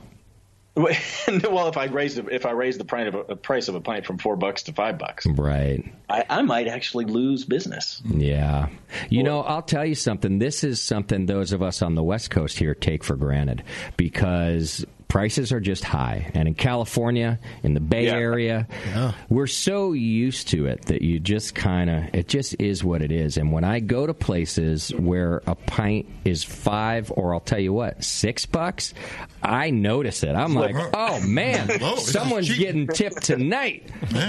Yeah. Well, our tasting room staff does really, really well. Good. Yeah, well, and that's, you know what? That's part of the economy, too. That's why we're in business. Yeah, those folks that work for you. And, we even noticed it when we opened the Hop Grenade in Colorado. And I wouldn't say that there's a massive difference in pricing, but enough that we had to really adjust and take a look at that because we still like to buy all the beers the different beers that the beer nerds want. Right. And unfortunately, our price point for that doesn't change much from California to Colorado, but what we can sell it for certainly does. Yeah. Anyhow, it's a good point that you make. You got to look out for that stuff, too. Man, $4 pints, though. JP, I hope you're making a pros and cons list about Abingdon. Or just a pros list. Right. Yeah. I can't remember the last time I paid $4 for a pint. You don't even see happy hour prices at $4 a pint. No, not at all. Sometimes I think we're the only brewery that sells beer at $4 a pint. Right. Well, then you're dumb. Pretty much an exception. Certainly that. Yeah. All right. Well, I will take this opportunity to self-promote. One of the ways we also helped our Colorado market is you can go for $2 Tuesdays, and several of our taps, I think, like 2, 12, and 22 is what we do. Yeah. Are $2 on every Tuesday at the Hop Grenade in Fort Collins. You know what's great about that? Is that it rhymes. So, yeah, that's right. You can remember it. We're marketing geniuses. Yeah. One day it's a $2. Yeah. Don't get sued by the $1 fans, though, for not allowing them to pay for $1. Yeah, it's true. Hey, but when's the last time you saw something that wasn't a Pabst for $2, man? No doubt. Yeah, that's absolutely correct. Yeah. It's pretty good. So go Hop Grenade Fort Collins if you find yourself out there on a Tuesday. Miller High Life on taps 2, 12, and 22. Right. Yeah. All right. Hey, Chris, I got to get us to a break. Can you hang out? Yes, sir. All right, very cool. We're going to take a quick break. Before we do, we got a new company to tell you about, a partner of ours that is just awesome, and they're called Brewschwag. You can go to brewschwag.com, and they're owned and operated by passionate homebrewers and craft beer fanatics. They offer like-minded and quality shirts, bottle openers, drinkware, and tons more now in production. And they do it for the love of great beer. Go to brewschwag.com and enter coupon code BNARMY to get 10% off. Everything there is designed by homebrewers and craft beer fans, and they've got, like I said, new products in development. You can also sign up for their newsletter for exclusive deals and product announcements. And I went browsing the site. They got a lot of really cool shirts in there. There's one, a good shirt that just says, use more hops, and it's just a dude with a homebrew kettle dumping hops all over the place. Get it. Go check it out at brewswag.com. You won't be disappointed. Use your coupon code BNARMY for your 10% off. And then, hey, be sure to thank them for coming over here on the Brewing Network and keeping this show alive. Absolutely. All right, we'll do this. We'll take a very quick break. And when we come back, more with Chris from, of course, Wolf Hills Brewing Company. Go to wolfhillsbrewing.com and check it out. And we'll be right back with more on The Session. You're listening to the Brewcasters. The Brewcasters on the Brewing Network.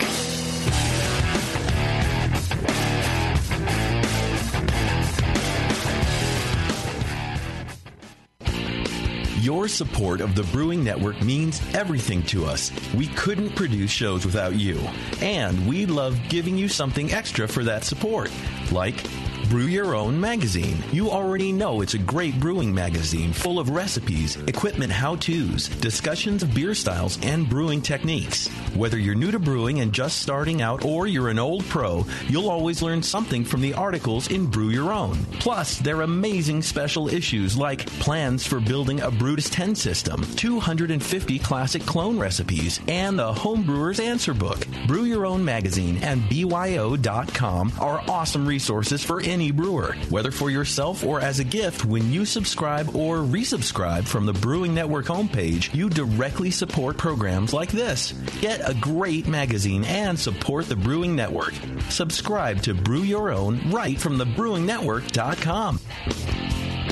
Are you looking for a simple brewing system that's great for all grain brewing, but everything on the market seems to be full of compromises? Blickman Engineering has the answer. The Blickman Brew Easy All Grain Brewing System. The Brew Easy is a complete system with easy upgrades and a beautiful compact design, perfect for any size brewing location. At its core, the Brew Easy is built on two gorgeous Blickman Boilermaker brew kettles, a high-temperature March pump, and either a top-tier gas burner or the new Boil Coil electric heater. The Brew Easy adapter lid allows the pots to stack on top of each other, forming an efficient, strong, and compact brewing setup that comes in 5, 10, and 20-gallon batch sizes. Upgrade your Brew Easy system with full automated control by adding a Blickman Tower of Power temp controller, and make moving around easy with the Blickman Kettle Cart. The Brew Easy is modular. If you already own a Boilermaker kettle, you can build your Brew Easy by purchasing just the modules you need. The new Brew Easy all-grain brewing system. See it today at BlickmanEngineering.com and brew with Blickman quality on your new Brew Easy.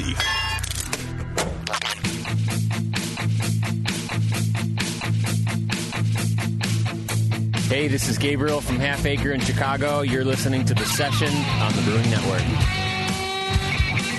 Welcome back to the program. Thanks so much for hanging out with us. And thank you to iDip for supporting this program. Their Smart Brew Water Testing Kit incorporates a revolutionary photometer system, which is the first and only one on the market with its own app.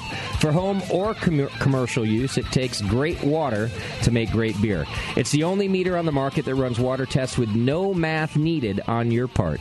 You can email the results to the rest of your fellow brewers or post to your Facebook page and let your homebrew club get in on the action with you. It'll test over 40 different water quality aspects, and 4 come preloaded, plus more available. Things like total alkalinity, chloride, calcium hardness, pH, sulfate, and a lot more. Just 4 mil of water needed for each test. Brewing Network special. Podcast listeners use coupon code TBN10 at checkout and save $10 on either the standard or advanced Smart Brewing brew testing kit. Go to smartbrewkit.com and check it out. All right, we still got Chris on the line with us. Hey, Chris. Hey.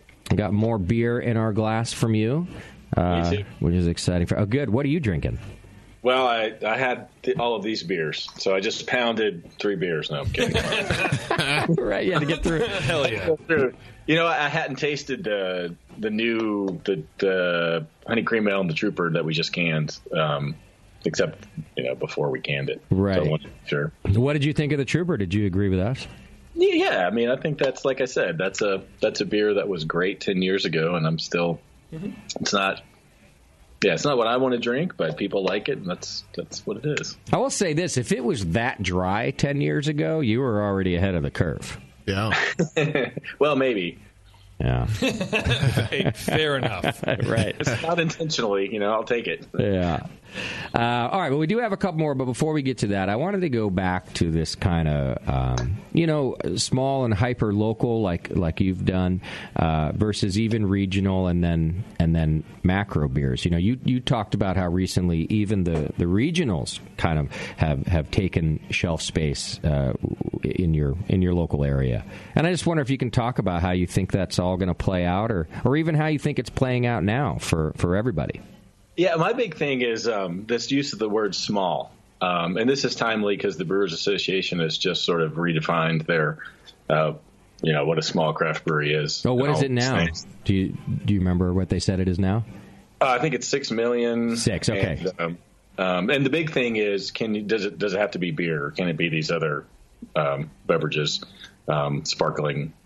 Oh, right. Sparkling hop water, for example. It's a strange thing, but what blows me away is, so we make less than 1,000 barrels a year, and 95, 96, 97, at 7,000 breweries, 97% of them are like us. Yeah.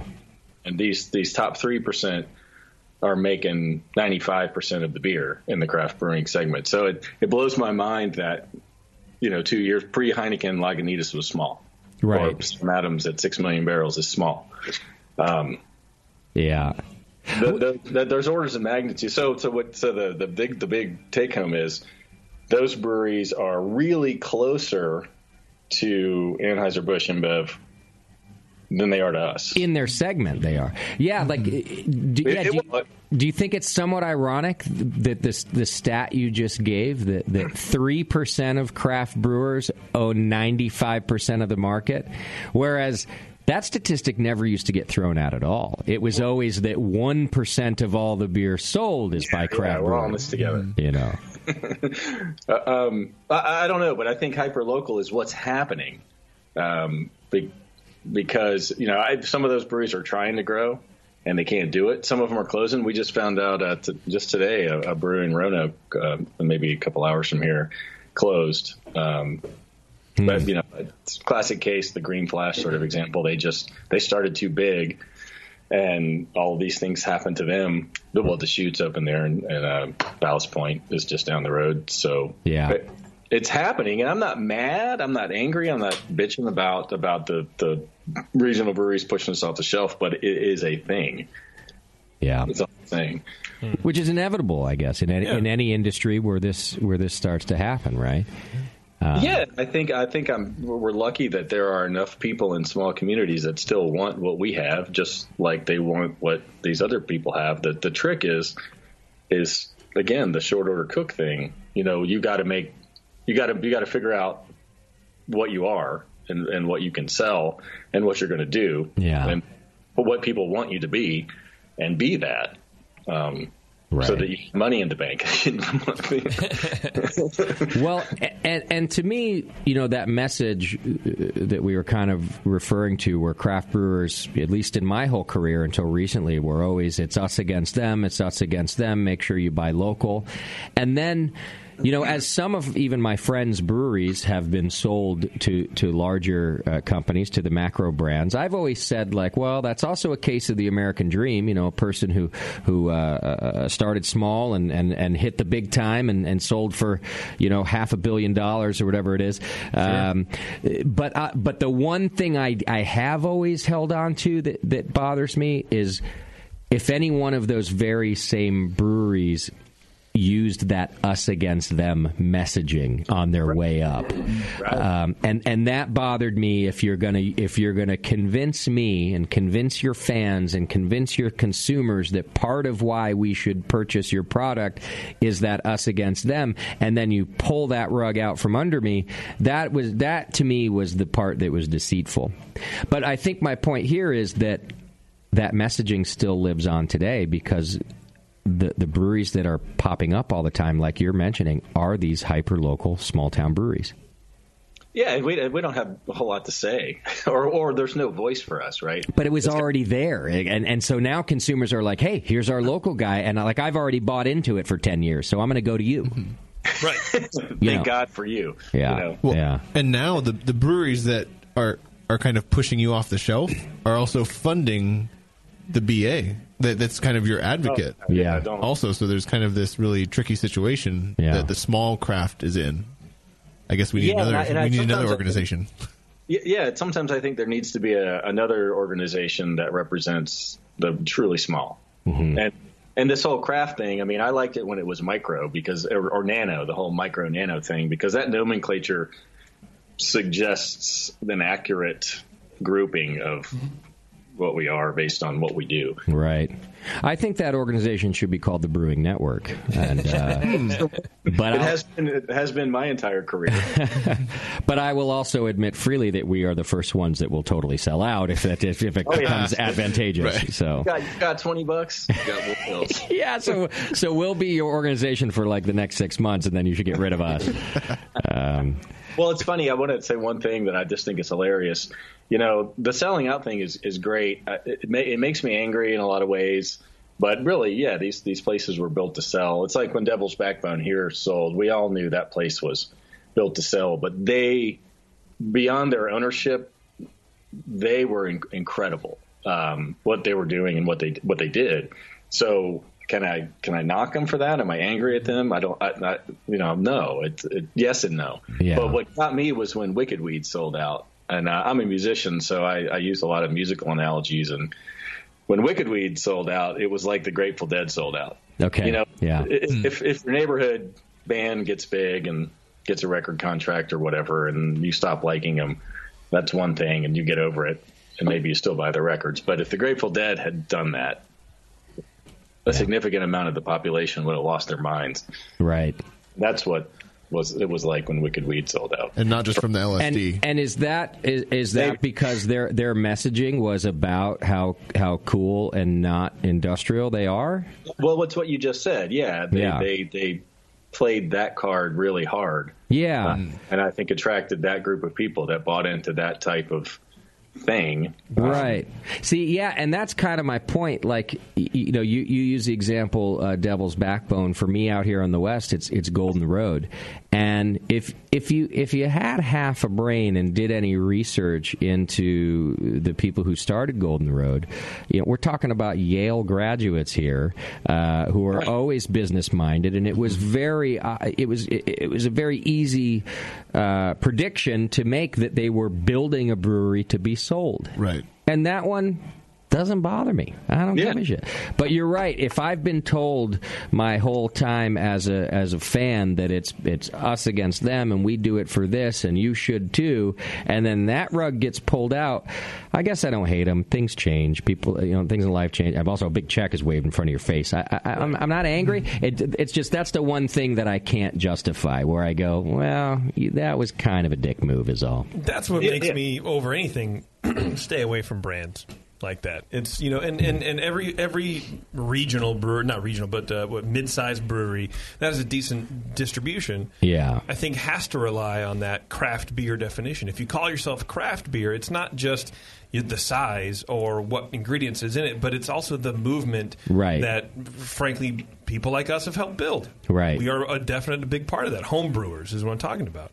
And so if you claim to be craft beer, then you're automatically part of that, whether you want to be or not. Yeah. And then when you sell, there's a tweet going around that Tony McGee, said in 2013, selling one's brewery is selling all of one's best friends' careers, their hearts, the portion of their lives they've spent working for you. And it's like, that's the kind of hardline shit you can't fucking take. Right.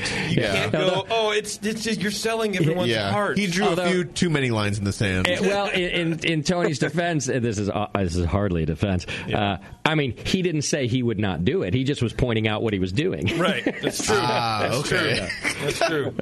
And frankly, the more outspoken one, like the one left that would really make people flip their lids and then probably even make me disparage them finally, because I try not to do that to breweries in general. It'd be Stone, right? For sure. Their entire branding is built on this. Yeah. But their also branding was built on don't drink fizzy yellow beer, and they have a bunch of it. So, all that shit happens. Yeah. Well, it's interesting to see. All right, let's talk about your beer. Let's go. Now, before we talk about that, so I have two different batches of your honey cream ale. Thank you, Beth. And we're going to try 87 first, but I wonder if you want to tell us now why we're trying that over batch 62. Well, okay, so, batch 6, well, no, I say we try the first one, and then let's be surprised. Okay. So the style, obviously, is a honey cream ale. It's called White Blaze, right? Yeah, so that's the Appalachian Trail runs over here, kind of like the Pacific Northwest Trail, hiking trail. And the white blazes indicate the trail marker. And so our first brewer after me, our distributors were telling us our beers were too aggressive and too big, and if we really wanted to sell beer, we needed to make something that was a little more approachable. And honestly, I didn't really know what that was because I didn't have a lot of experience with that kind of beer. But our brewer said, hey, I made this honey cream ale as a home brewer. Maybe we can try it here.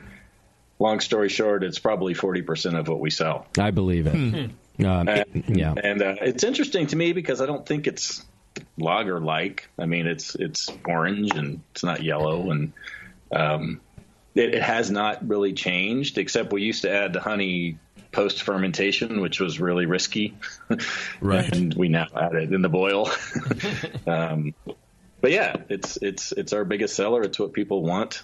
I could see that. So you do actually use honey, not honey malt or something like that? We'll use both. We use a little bit of honey malt. We sort of dialed back the honey just, again, cost-wise, although honey malt's not really cheap either.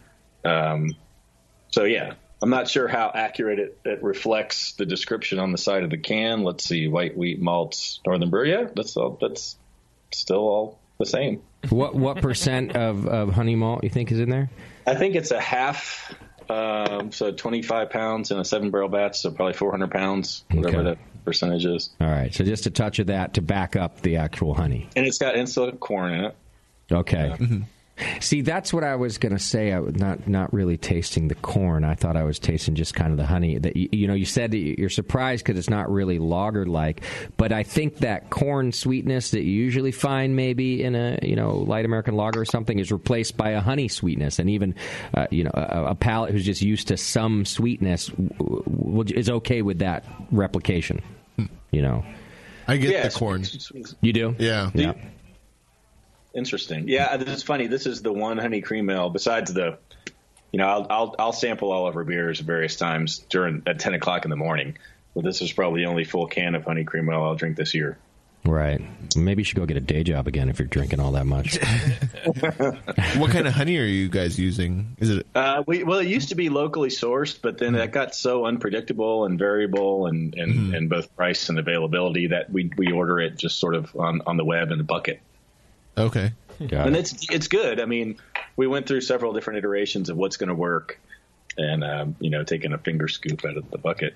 Is it a particular kind or just wildflower blend? Yeah, it's a bastardized. I'm not sure what it is. Okay. It's not anything hippie organic. It's another nice beer, and again, I just want to point out you're doing fine with your fermentation. All dry yeast. I think you guys got it dialed in. Thank you. And that's kind of why we use the dry yeast. I mean, our brewing schedule is fairly predictable, and we buy liquid pitches and reuse it and repitch it. But I can't, if something I'm going to send 20 or 30 barrels out in kegs, cans, whatever, I have to be pretty sure. I have more confidence in our abilities using dry yeast with the distribution beers. Got it. That makes sense. And what yeast did you use to make this cream ale? And what this temperature? Is 04. 04? From Yeah, I guess it's SO4. The English 3.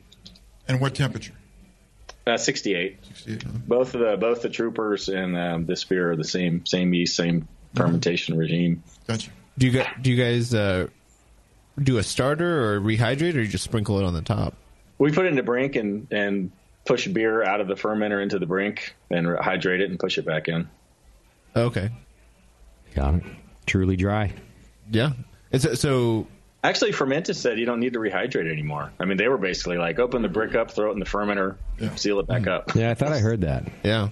So you'll just throw the brick into a brink and then do you let it sit with the wort for an hour or two, or how long? Not that long, 15, 20 minutes. Oh, okay. And then just push it back take it around. And then we push beer in and out 3 or 4 times.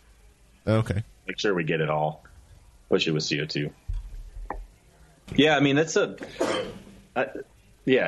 consistent. That's what I like about dry yeast. I know. And so, unlike, and I teach microbiology at the local community college, so I've got access to a lab, even though we don't have one on site. And I'm confident doing yeast counts and repitching. Not really confident with oxygenation rates. I don't have a flow meter, but I like the reliability of dry yeast again for distribution beers. I sweat about them less. That's important. Oh, man. Back in the early days when I was using plastic fermenters and just going by the seat of my pants, I worried about every single keg that left the building. Right. I bet. I don't stress like that. You were using plastic fermenters when you started Pro. Oh, my God. Yeah, it's all I could do. We started this brewery for $15,000. Wow. Okay. That includes a $3,000 license. Wow. and we ran for basically a year and a half like that. Truly it was terrible. I mean, it was stupid. Well, you know what? In the end, it worked. So it was. Let's call it half stupid. I'll call it a win. Okay. All right. Now we also have another white blaze, and this one is batch 62, and I haven't tried it yet. We had 87. That was the first one. Now, do you want me to try it before you talk to me about it? Well, I'll tell you this. So prior to making this beer, we made our fourth iteration of a kettle sour gose. Okay. With lactobacillus. And ran it through all the same equipment, I think, is what you're getting at here. Yeah. Same, but Tasty, you just nailed it. Hose. Just one hose? Hose. Yeah, we actually have a hose that got bent. And over the last couple of years, every time we look at the hose, we're just like, ugh. Got it. It's got a big kink in it.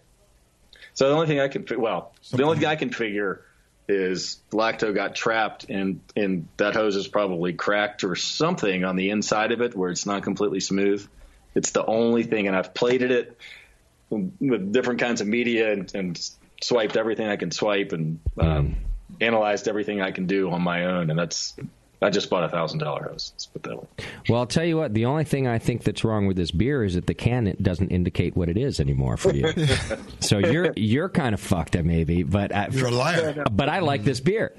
Well, thank you. And everybody has said that. People are affectionately referring to it as sour cream. Mm-hmm. Which is disgusting, right? But no, that would have been a great marketing name, actually. Well, we pulled it all, and the unfortunate thing is it's in this can, like you just said. It's not beer. So we actually had to do a recall. I mean, some of it made it to market, and it's funny, you looked at Untapped, and a lot of people are like, this is great, it's sour. We see people at accounts ordering the beer and like smiling after they get it while we're grimacing because we know what they're getting ready to get. Right. We couldn't get the distributor to pull everything, so there are some of these actually still on tap because some of the kegs got out. Wow.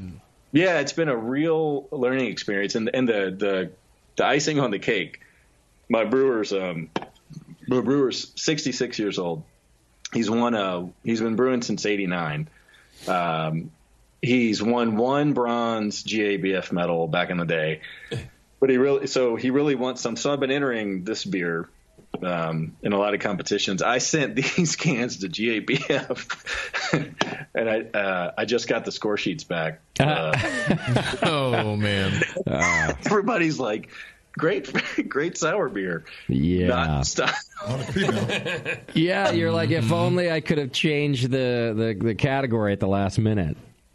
Yeah, but we didn't. We discovered it kind of while all of this was happening at the same time. Yeah, that's a bummer, dude. Well, and I think the reason it isn't. I've learned a lot. I mean, did you though, or you just learned the one thing, which is to use different equipment for sour beer? It's a big one thing. Well, not a bent hose, I guess. That's about it. Lacto, I don't know that it's a different equipment issue. Maybe it is. Maybe that's but I think I had a hose that had problems. Yeah. The soft goods it's a good safety measure to keep them separate. Yeah. Well, let's hope that was the problem. So did this lactobacillus character grow in the fermenter, or was this all post-ferment? What's crazy? So we packaged this up to packaging. This was fine. We've actually we had beer in our serving vessel that we were still selling. That was fine. What happened was distribution was delayed by a few days in like August. So it set for 2 or 3 days and got up to 80, 90 degrees and sped the whole process up. Got it. The beer that went out to distribution and was exposed, because some of it's not. Some of this same batch made it into distribution, never got warm, and sped that process up, which is interesting because so now what you can, instead of kettle souring, can you do a hot lacto post-fermentation treatment in a fermenter at 82 days and have the same result? Good point. Use the right hose. Yeah. Yeah, I'll sell that hose for. Yeah, you hang on to that thing. Yeah. You can either call it sour cream or King Toes, whichever one looks better on a can. Kinky. And well, yeah, I do think it's not a bad beer. It's a clean lacto. Yeah. It's something. I mean, we were able to sort of at least pinpoint this in a direction. Right. It's somewhere between the fermenter and the brew house. So it could have been a lot worse. We actually have had that infection problem in the past that we, nearly destroyed the whole brewery. Wow. Yeah. This is way better than that. Well, yeah, you kind of hit it on the head when you said it's a clean lacto. That's why the people still getting the beer were still smiling and saying this is a good beer. Hell, if you added a dash of Brett to it, it'd be even better. Well, it's funny that one of the GABF judges said this beer has bread in it, and I thought this happened in 2 days. Right. I'd like to, yeah. Yeah, probably not. Well, I wouldn't think so, from what I understand. Well, you can plate it and find out. I mean, I see that you used shrink-wrapped cans. Have you thought about just cutting off the labels and reshrinking some new branding on it? Well, it's like one of my partners says. He's like, it is honey cream ale. I mean, label-wise, right? Legality-wise, it's we don't have that issue. We've thought about pouring it into glasses in the tasting room. Yeah, just serving the tasting room. Oh, Yeah.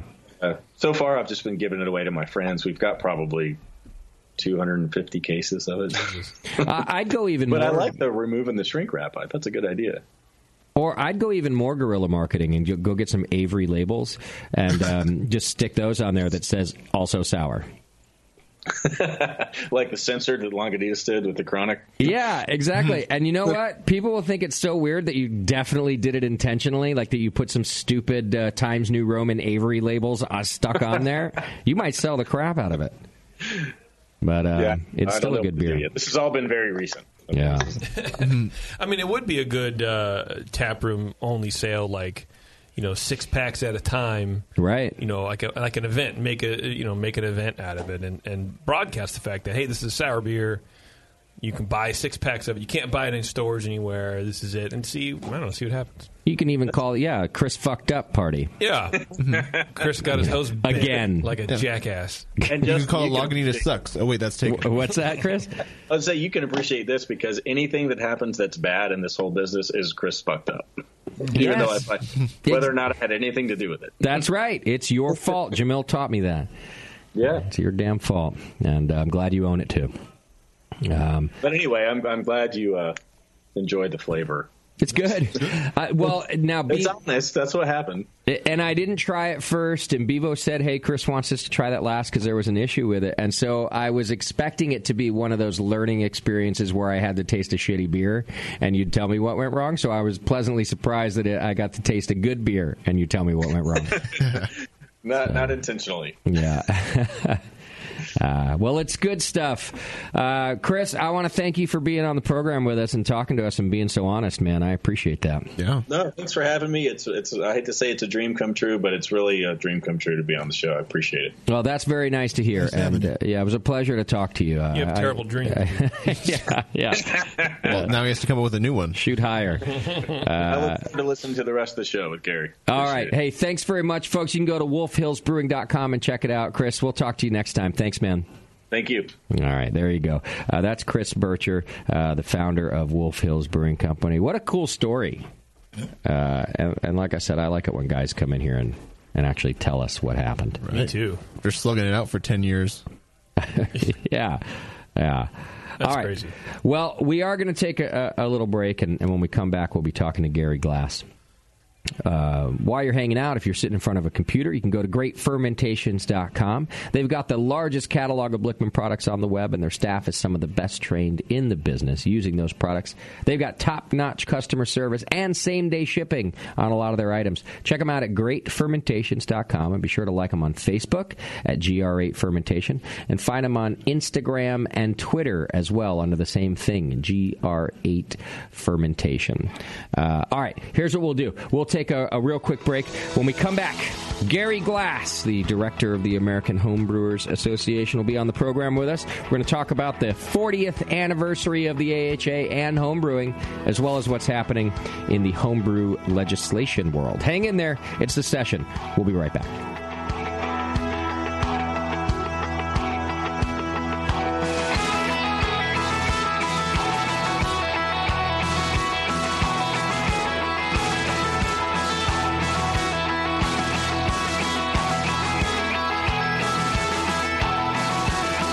You're listening to the Brewcasters. On the Brewing Network.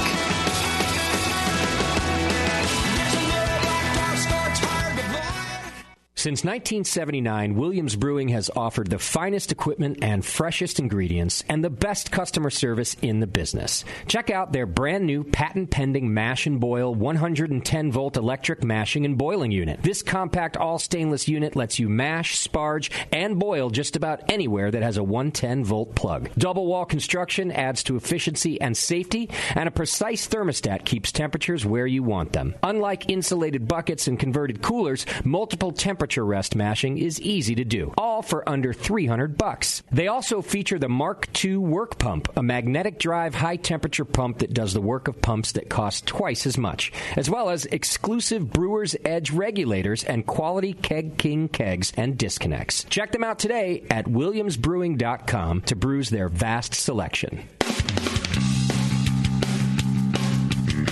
Hey, my brewing brothers and sisters. This is Jamel Zanisha, and I want to tell you about Heretic Evil Twin. You might be familiar with my homebrew recipe, which uses massive late hopping to create a balance between the malty sweet and the hoppy bitter, along with an outrageous malt and hop character.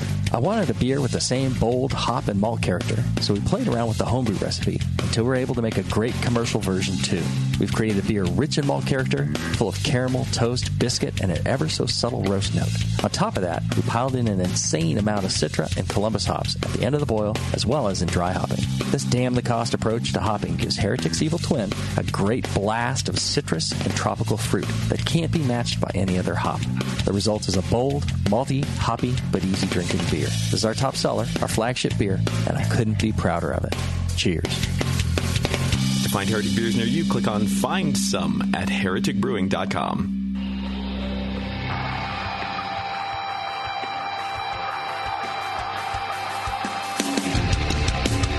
Hey, what's up? This is Blake from Creature Comforts. You're listening to The Session on the Brewing Network. Yes, welcome back to the program, and thanks so much for hanging out with us. Go check out whitelabs.com. Pure liquid yeast means better beers. White Labs boasts the highest concentration of yeast in the industry thanks to their patented flex cell technology and pure pitch packaging. The yeast contained and delivered using these innovations are propagated in all grain wort, providing the perfect nutrients for growth and optimal performance.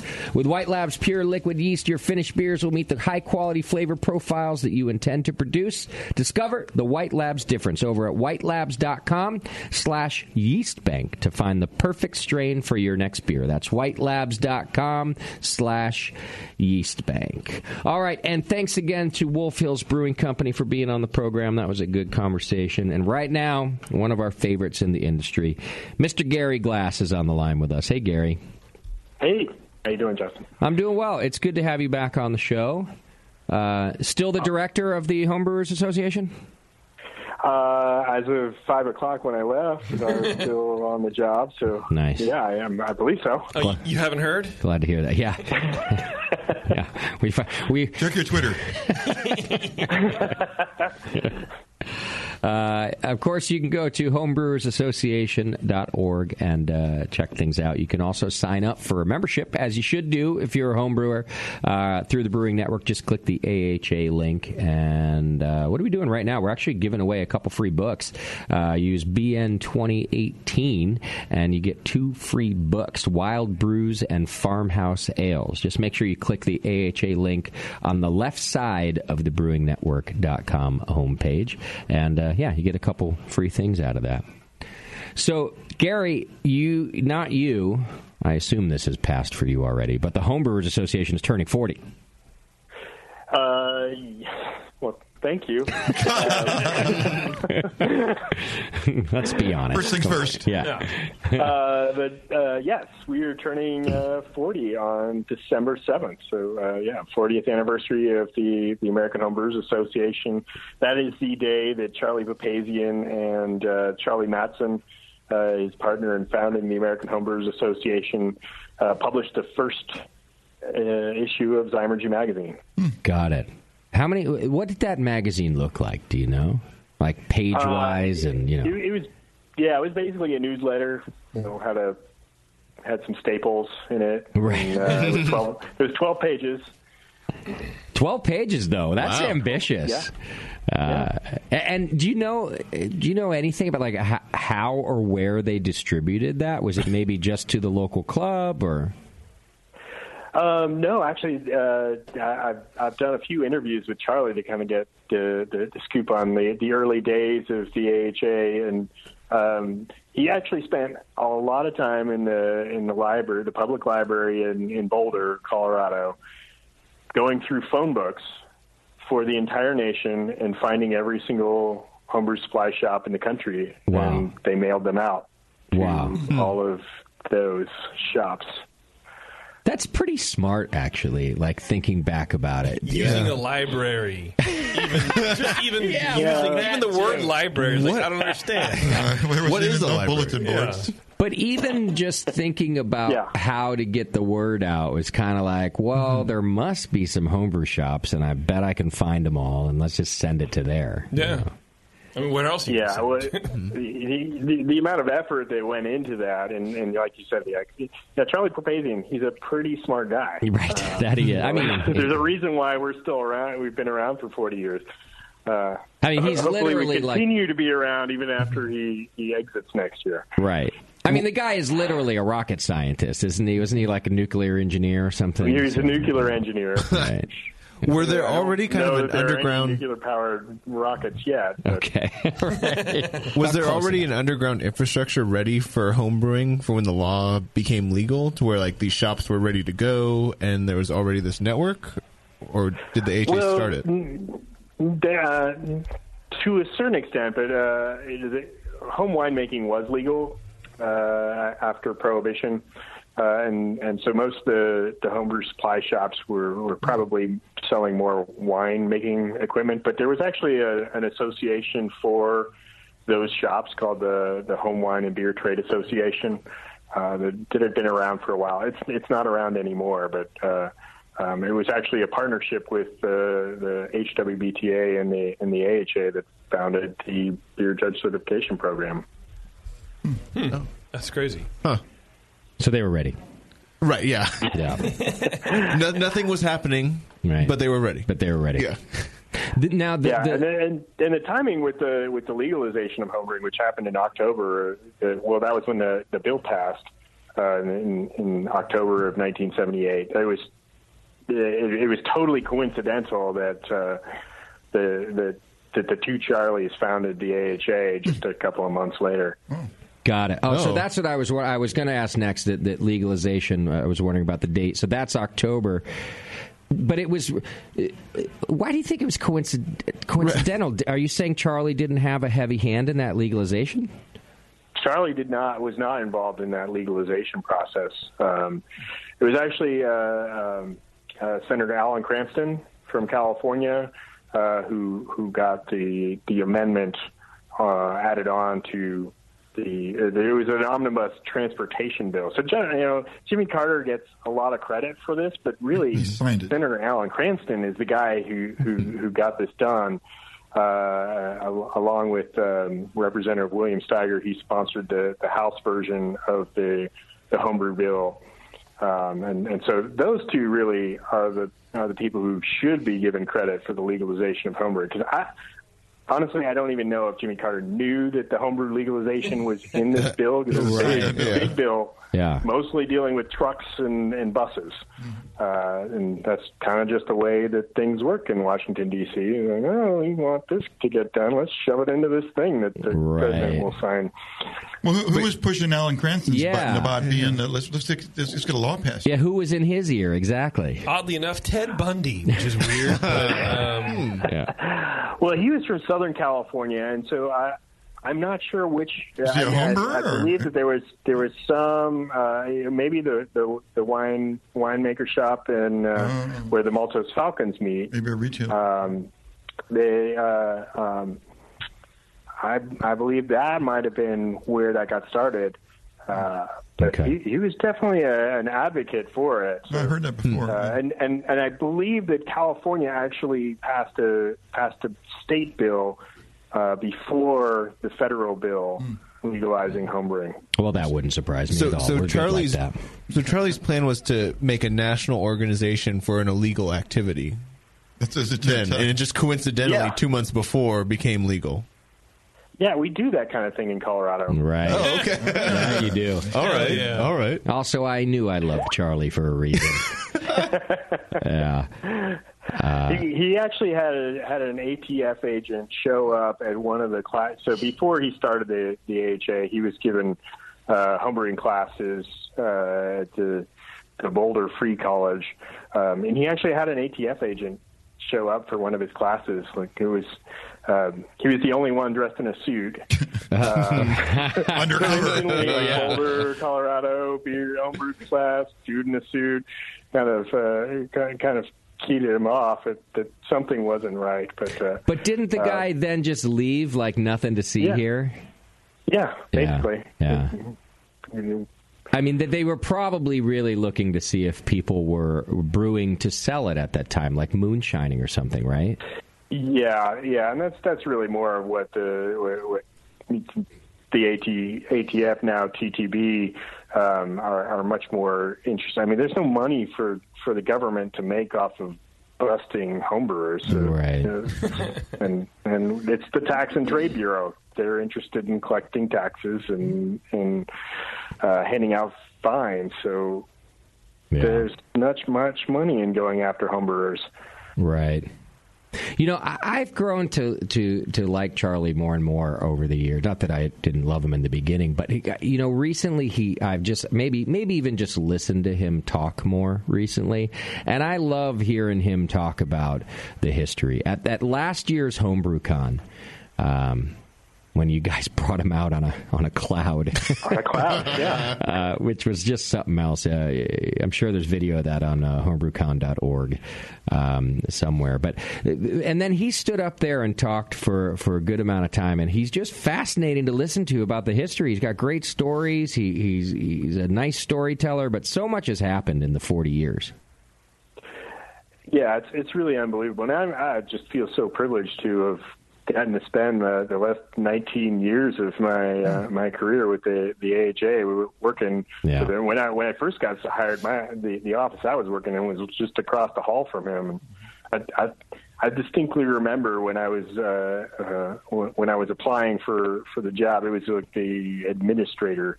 So Paul Gatz was the director of the AHA back then, and I hadn't even heard of the AHA.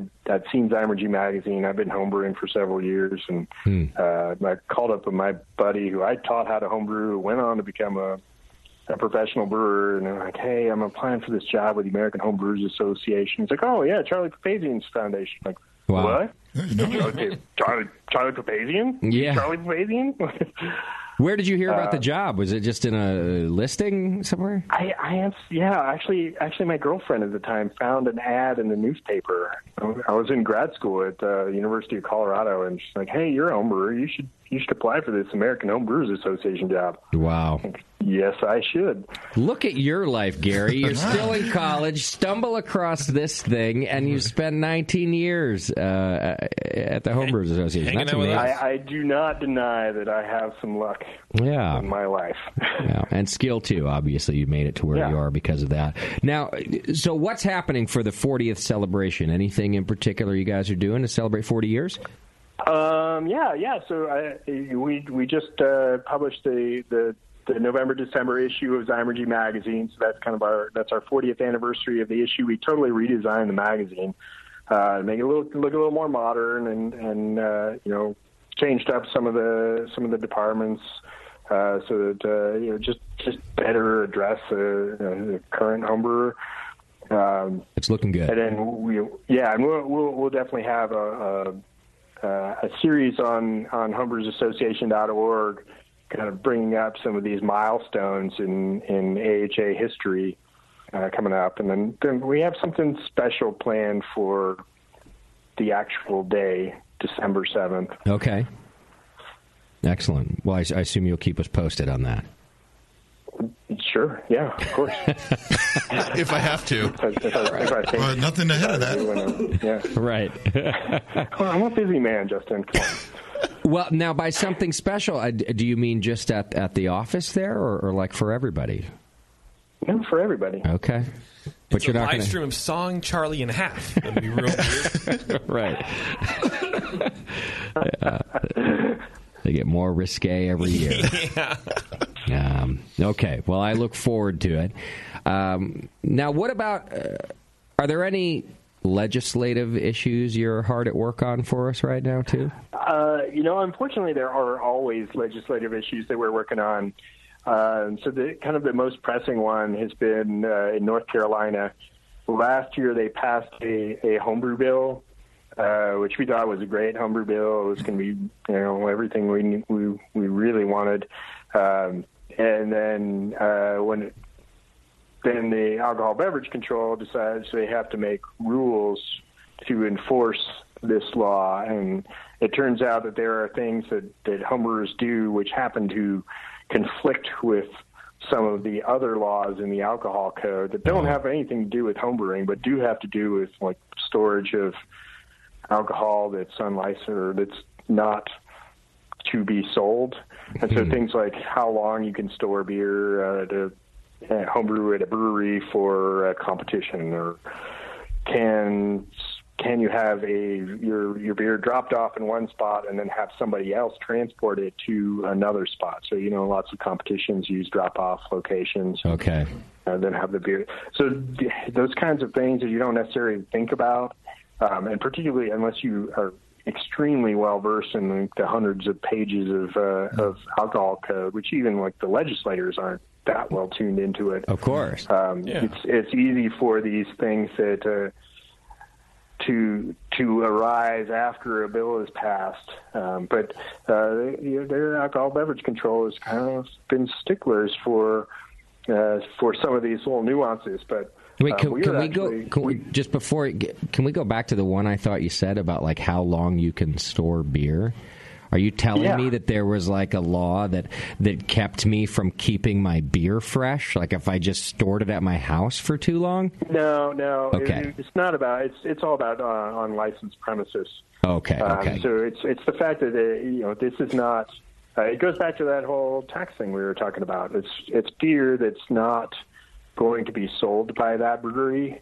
So they're very concerned about has the taxes been paid on this beer that's stored in this brewery that they're going to sell, and do they have the proper license for that? So those kinds of things that we as homebrewers don't really think about, and now we're bringing in this unlicensed, untaxed alcohol onto premises that is licensed and does have to pay taxes. Okay, got to keep those things separate, and it just gets really complicated. But the beautiful thing in this story is the alcohol beverage control is, they're very nice people, but they were drawing a very hard line on this rulemaking.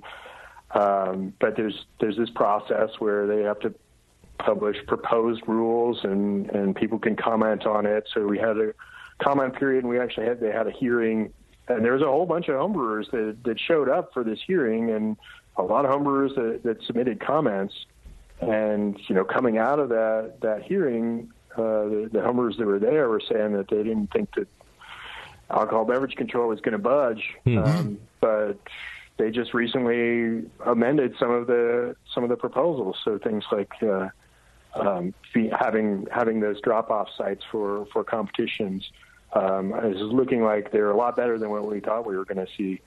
So it's a really a testament to what can happen when you mobilize people and making phone calls to, in this case, regulators, but frequently with legislators, and sending emails and making suggestions. Those things can have a positive effect. Okay. So, that's one of the things that really inspires me about being a part of the American Homebrewers Association and the important role that we play within the homebrewing community is, we can help mobilize our members as needed.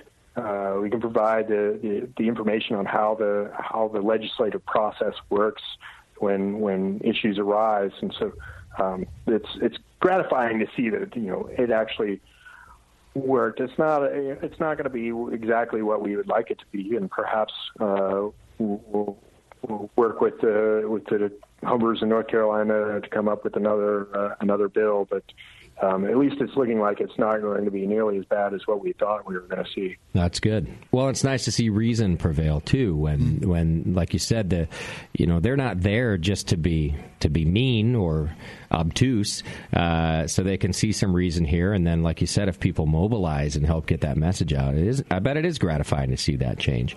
Yeah, for sure. And it's a good experience for these regulators as well, because typically what your average alcohol beverage control, they're not involved with people who are doing things right when they get involved, particularly when they're dealing with homebrewers. When they have to deal with homebrewers, it's because they're doing something illegal, whether they know it or not. But so the impression they have of homebrewers is frequently negative, because typically the interaction with an alcohol beverage control and a homebrewer is a homebrewer who's selling their beer. Yeah, okay. And that makes us all look bad. And so, that we have that experience in Colorado, where, the involvement that our alcohol beverage control had with homebrewers was negative. And then met with me and met with, I kind of explained how homebrewers worked, and he got to interact with a few more. And what was that? What was that issue that was coming up? Okay. It was dealing with transport of homebrew was the primary issue. Okay. And that's a real typical one of, whenever you're bringing homebrew onto licensed premises, that's when you're now bringing unlicensed, untaxed alcohol into a place that's regulated to sell alcohol that has been taxed and is regulated. So it gets really complicated. Yeah, and it doesn't seem like it should be, but it is. It's just the way that alcohol codes are written, and they're written so that the state can get their cut of taxes. And right. Okay. And what we were talking about this at the beginning of the show, we were trying to figure out, JP and I seem to recall that there was even a recent, and this didn't have much to do with homebrew, just beer in the state of Colorado.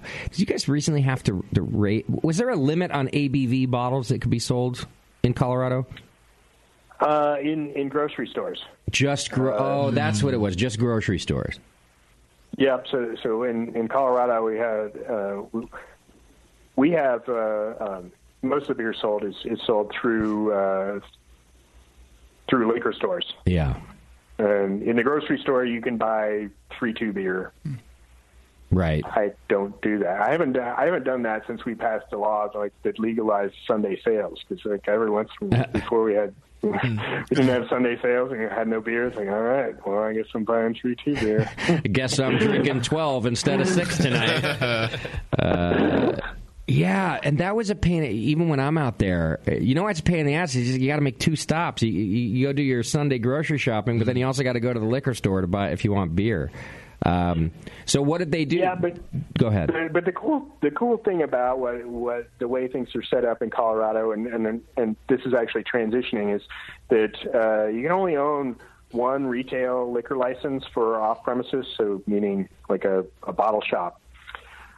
So all the liquor stores are like basically mom and pop operations, and obviously some are better than others, but they have recently transitioned, passed a law to transition that out so that they are going to start allowing for multiple retail licenses, and grocery stores will begin to start carrying full-strength beer. Okay. Which, from a consumer standpoint, sounds good, but from those, like you were talking to Chris about the hyper-local thing. Yeah. Well, from their perspective, if they're not dealing with it. They're too small to deal with a distributor, but they can get their beer into their local liquor store. They can be packaging a very small amount and still be able to sell. But yeah, that's a good point. That becomes more difficult when you're having to deal with like Kroger. Yeah, for the brewers too, and for the mom and pops. And I always thought of that. That's a double-edged sword too. I thought it was nice for if a mom and pop liquor store could open because like Gary was saying, you could only hold one license.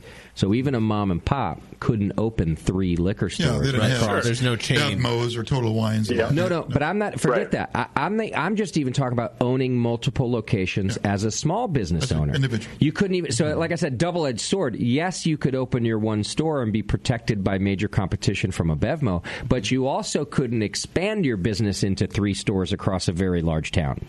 Right. Yeah. And again, so it just kind of was that the case with like bars and like where you're doing draft retail sales, or was it just beer to go?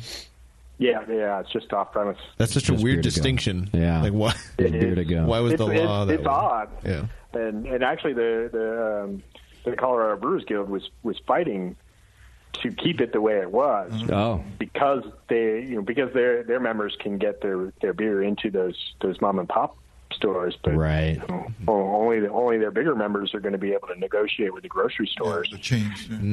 The other thing I found interesting was that the grocery stores, for example, if you were a chain, you could get a license like that, but only one. And you have to correct me if I'm wrong here, Gary, but like a Safeway, for example. There's I don't know how many Safeways there are in Colorado. Yeah. One of them could sell all the things. They would have to choose what the one is. Is that about right, Gary? Yeah. Really? Yeah. So Whole Foods has one liquor location. Now the liquor store cannot be in the grocery store. So Whole Foods does have a liquor store next to a Whole Foods, but it's not in the Whole Foods. I see. And then I believe Trader Joe's also has a similar thing where they've got a liquor store, but it's also the reason why we don't see the total beverages that are not in Colorado, because they can't open multiple stores. Right. If for a state that's so heavily regulated like that, it seems weird that everyone's so laid back. Like, I would be super anxious about doing my shopping and like all that kind of stuff. I would just, I don't know that I would do anything. I guess I would homebrew. But I like that you say that, Jake, because I was just thinking about this the other day with the midterm elections. Like, Colorado's a weird state, right? It's kind of a blue state. It's kind of a red state. It's kind of a completely liberal state, and kind of absolutely not. Right. Yeah. And it really depends on which direction you drive for 45 minutes, I think. Yeah. I think you're right. Build a wall, but just 3 feet high. Right. I mean, right, Gary? I love it, actually. But what an interesting state Colorado is. Yeah. Well, a third of the voters in Colorado are independent, and so that's interesting. That's where the dynamic is. Those are very independently thinking people, right? And I think overall that's a good thing. Yeah. No, it's a cool state, just for, if nothing else, just to watch. But I like being there, but boy, do I love watching it when legal issues come up. It's very interesting. Well, hey, before we got to go, Gary, what about HomebrewCon in 2019? I know it's a little ways away, but Providence, Rhode Island, right? Yeah, right. Yeah, it'll be the first time since 1991 that we've had HomebrewCon in New England. So we're really excited to be bringing HomebrewCon to Providence. Yeah. Really great city. It's got a good beer scene. It's got a really excellent culinary scene. Johnson & Wales University is based there.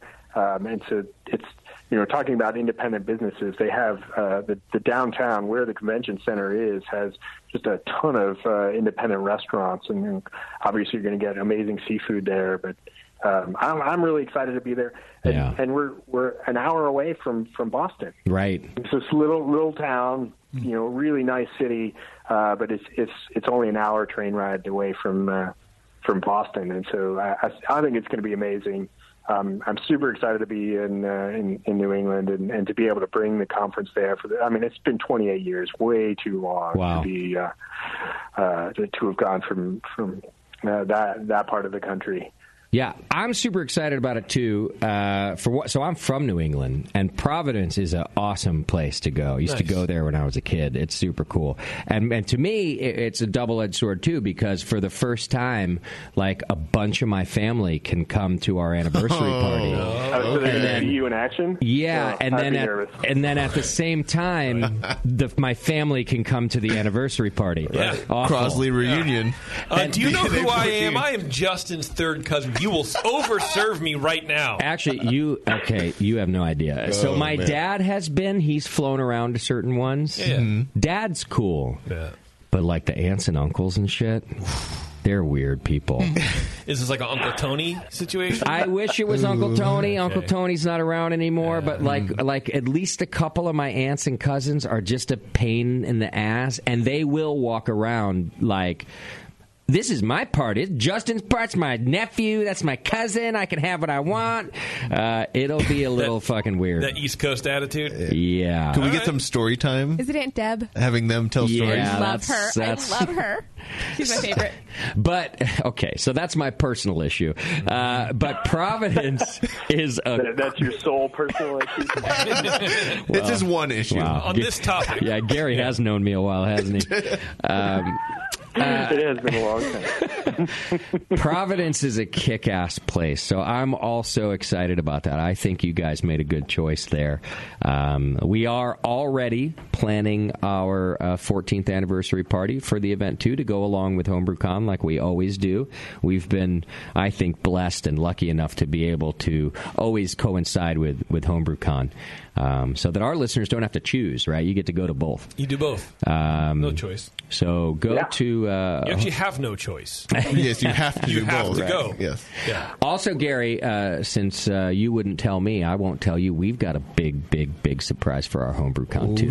And I'll release that as soon as I can. But it's a big surprise, and I'm excited about it.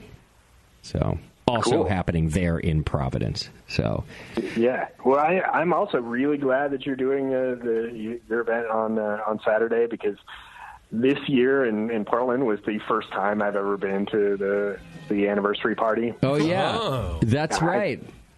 I just can't afford to go before the conference starts, because then I'm going to be wrecked the whole conference week. And I just I can't. I haven't been able to do that to myself because I'm smart. At least I tell myself that. Yeah, you're right. When we used to do it on Wednesday, the physical cost was far too expensive. It's true. For us also, but we just had to do it. Yeah, I'm happy about that. Of course, HomebrewCon made some changes. You guys don't do the large dinner banquet on Saturdays anymore, and in favor of getting everybody into the awards ceremony and then a little after party to celebrate after that, right? Yeah, exactly. When we were doing the banquet, we were limited on space and the amount of people we could feed, and the number of people who wanted to spend the extra money for it. And so we'd end up with only about a third of the attendees that were attending the banquet, and everybody else would attend the last seminar, and then off they would go. It's so we like this system where we we can get everybody together for a social event after the conference and send them off to your party. I love it. I love being the final party. I think it's good all around. And Gary, it was nice for me too to get to hang out with you and have a beer at the end of the week to talk about everything and get to hang out. That was cool. Yeah, it was awesome. Well, folks, you can go to homebrewcon.org. There'll be event updates there. It's in Providence, Rhode Island, June 27th through the 29th. And then the Brewing Network's anniversary party, BNA 14, will happen on the night of the 29th. And we'll give you details about that as soon as we have it. The Homebrewers Association will give you more details about when you can buy tickets and everything else. But I think I did see today, Gary, that you're doing a call for presentations right now, right? Yes. So the call for proposals for the sessions during HomebrewCon is open through I want to say December 17th is our deadline for that. Okay. So that's also the information on that is all on homebrewcon.org. Got it. Can we do one on a presentation on how to start a trade organization for homebrewers? That would be appropriate. Or would that get rejected? What do you could think? propose that. I mean, I think it's the local committee that accepts these things, JP. Like, I'd really love to talk about that. Yeah. I've actually given that talk, but it was in. I just gave that talk in Santiago, Chile, not too long ago. Oh, there you go. That makes sense. Sounds cold. Yeah. So if you think you've got some great knowledge to share, that's one of the biggest. Actually, let me take that back. That's the biggest part of HomebrewCon is that you go, there are these seminars where you get to go and learn about all different aspects of home brewing. In fact, I think even sometimes pro brewing. But if you've got some knowledge to share, just go to homebrewcon.org and you've got just over a month to submit a proposal for what you'd like to speak about. And they're usually pretty darn interesting. So do that. That's how you can give back. Yeah, well, and if you're a member of the AHA, you can go on homebrewsassociation.org and check out some of the recordings from past HomebrewCon. That's right. That's right. Okay, and then if you're not a member, just go to thebrewingnetwork.com, click the AHA link. It's on the left side of our homepage under Support the BN. And if you use our coupon code BN2018, you're going to get 2 free books, Wild Brews and Farmhouse Ales. Plus, of course, your membership gets you a subscription to Zymergy Magazine. All the other benefits of being a member, not the least of which is the awesome Brew Guru app, which is going to tell you how to get pretty much, actually, more than all the dollars you spent on your membership, which is not that expensive, you get in discounts all over the place, including right here at the Hop Grenade, at your favorite homebrew shops like More Beer. The membership pays for itself in a lot of ways. So just click that link and use coupon code BN2018. Long-time partnership with the AHA, Gary. I'm always happy to be with you guys. Yeah, hey, well, that was a great promo for AHA membership. I appreciate that. And so, yeah, for everybody who's doing that, you click on that link. You're supporting the American Homebrewers Association and the Brewing Network all at one time. Get great benefits, and you can feel good about it. That's true. You do, yeah. We'll allow you to feel good about it. Right. You don't have a choice. Because let's be honest, if we do nothing for you, the AHA will. So it's a great way to support us, and then they'll do all the work for us. We're pretty much and farming if nobody all that joins the AHA, I won't have a job. Right. That's right. And then, and that'll be your last interview, Gary. I'll interview you when you get canned or whatever, because it'll be interesting, and then I'll never talk to you again. That's really sad. Right? Yeah, you just broke his heart. And maybe it's also some sort of push that Gary needs to find a new job. No. I don't know. Yeah, he's like, really? That's all I had to do? Yeah. Sorry, let me rephrase it. Please click the link. I'll never talk to you again on the air. There we go. Still sad. What if I could go on and do great things in the brewing world, though? Yeah. No, but that's not going to happen. I'm not going to lose my job. Right. I'm a career I know. Brewers Association employee. I know you are. Yeah. Plus, you'll be dead to me once you leave the AHA. I don't know why. I've drawn that line in the sand. Well, once we release this video, it's over. Yeah. It's over. The great Gary Glass, ladies and gentlemen. Go over to homebrewcon.org, find out more about that. And like we said, sign up for the AHA through the Brewing Network. It's a great way to help both of us. And I'm proud to be a part of this organization. Thanks, Gary. Hey, thank you, Justin. Great to be with you. All right, brother. We'll talk to you soon. Okay. There you go, everybody. Gary Glass, good guy, fun guy. Great kisser. Great kisser. Yeah. Boy, can that boy kiss. Whatever you want. Aggressive, consensual, dry, wet. Yeah, fucking scary. Sometimes it's dry and wet at the same time. Whoa. He's very accommodating. He's a professional. He really is. All right. What do I got to do right here? Let me see which one was there. Okay. Hey, this segment has been brought to you. I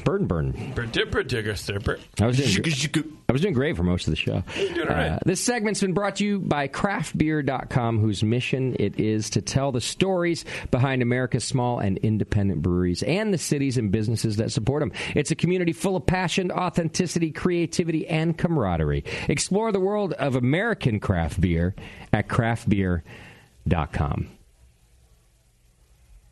What's next? I thought I had a break here, but I don't. We've done 2 breaks. Yeah, no more break. I was going to do a little bit of beer news, though. You want to do that before we do the Twitter game results? Yep. It's quick. You're quick. Who's that brought to us by? Beer news? Let's just make it brought to us by craftbeer.com. I can make it... I thought you had another one. Fuck it. I'll do them after. All right.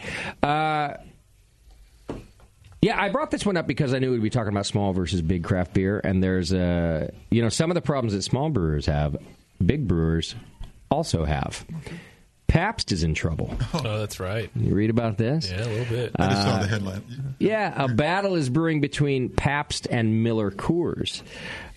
So apparently, Pabst signed a contract to contract brew, as a matter of fact, between Miller Coors back in 1999. And that contract is set to expire in 2020. So Miller Coors has been doing... I'm not going to say all, but the vast majority of Pabst of brewing. And in fact, I think up until a couple of years ago, now they might be doing all of it. But Miller Coors is now saying it has less capacity for brewing and is not obligated to renew the deal. As I said, the deal's set to expire in 2020 with 2 options to renew. But Miller Coors is saying that they're not obligated to renew that deal. However, Pabst says that they're doing this to hurt them and eliminate the competition, so they've actually sued them. And the trial is costing them nearly $500 million. $500 million? Yeah. That's a lot of hipster money, dude. That's a lot of tall boys. Maybe I should... I don't know that it's costing them that. But Pabst is seeking more than $400 million in damages. That's what it is.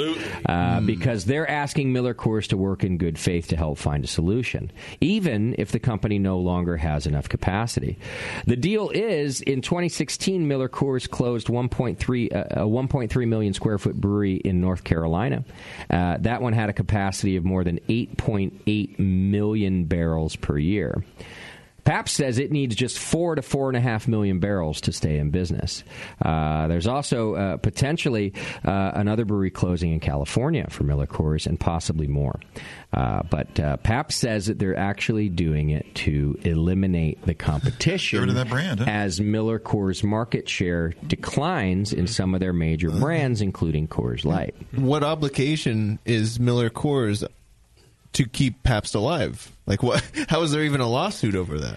Yeah, so I agree. And in fact, I believe Paul Gatza with the Brewers Association was quoted in this article to say that, once capacity issues get there, that a brewery might not be obligated to do anything. So that really is going to come down to either A, what the contract says, which I would be fairly certain that Miller Coors is comfortable that the contract doesn't say it, or if a court decides that there are extenuating circumstances that would obligate Miller Coors to renew the contract.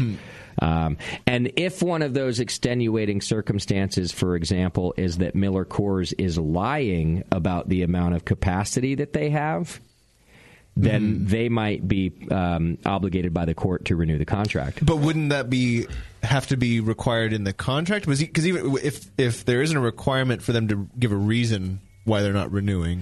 I believe that what it says in the contract, without seeing all the words, just according to what I read, is that the 2 renewals are based on a good faith attempt by Miller Coors to renew the contract. Okay, so that's written in. Yes. Oh, okay. As far as I understand. So if not in good faith, they're saying we don't have capacity anymore, but Pabst could prove that they actually do.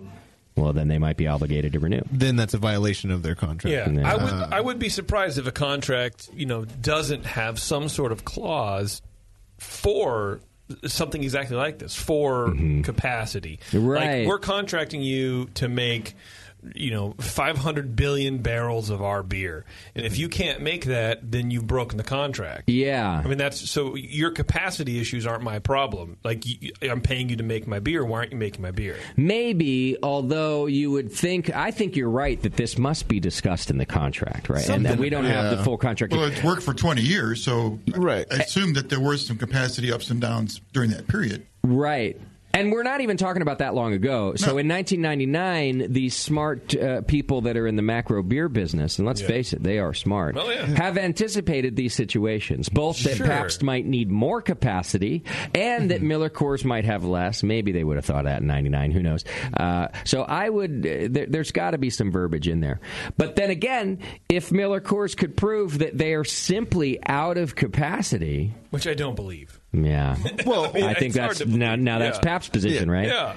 Or if they're shutting down breweries, then their capacity is decreasing. It is, but and then is Coors obligated to then reinvest money and then expand production just off of this contract? Right. Or for their contract brewing for Pabst? But as with any contract brewer, you are limiting yourself to the business model of somebody else, right? Right. And so if this wasn't called for in the contract, and if Pabst can't prove any wrongdoing or a lack of good faith, Pabst could be...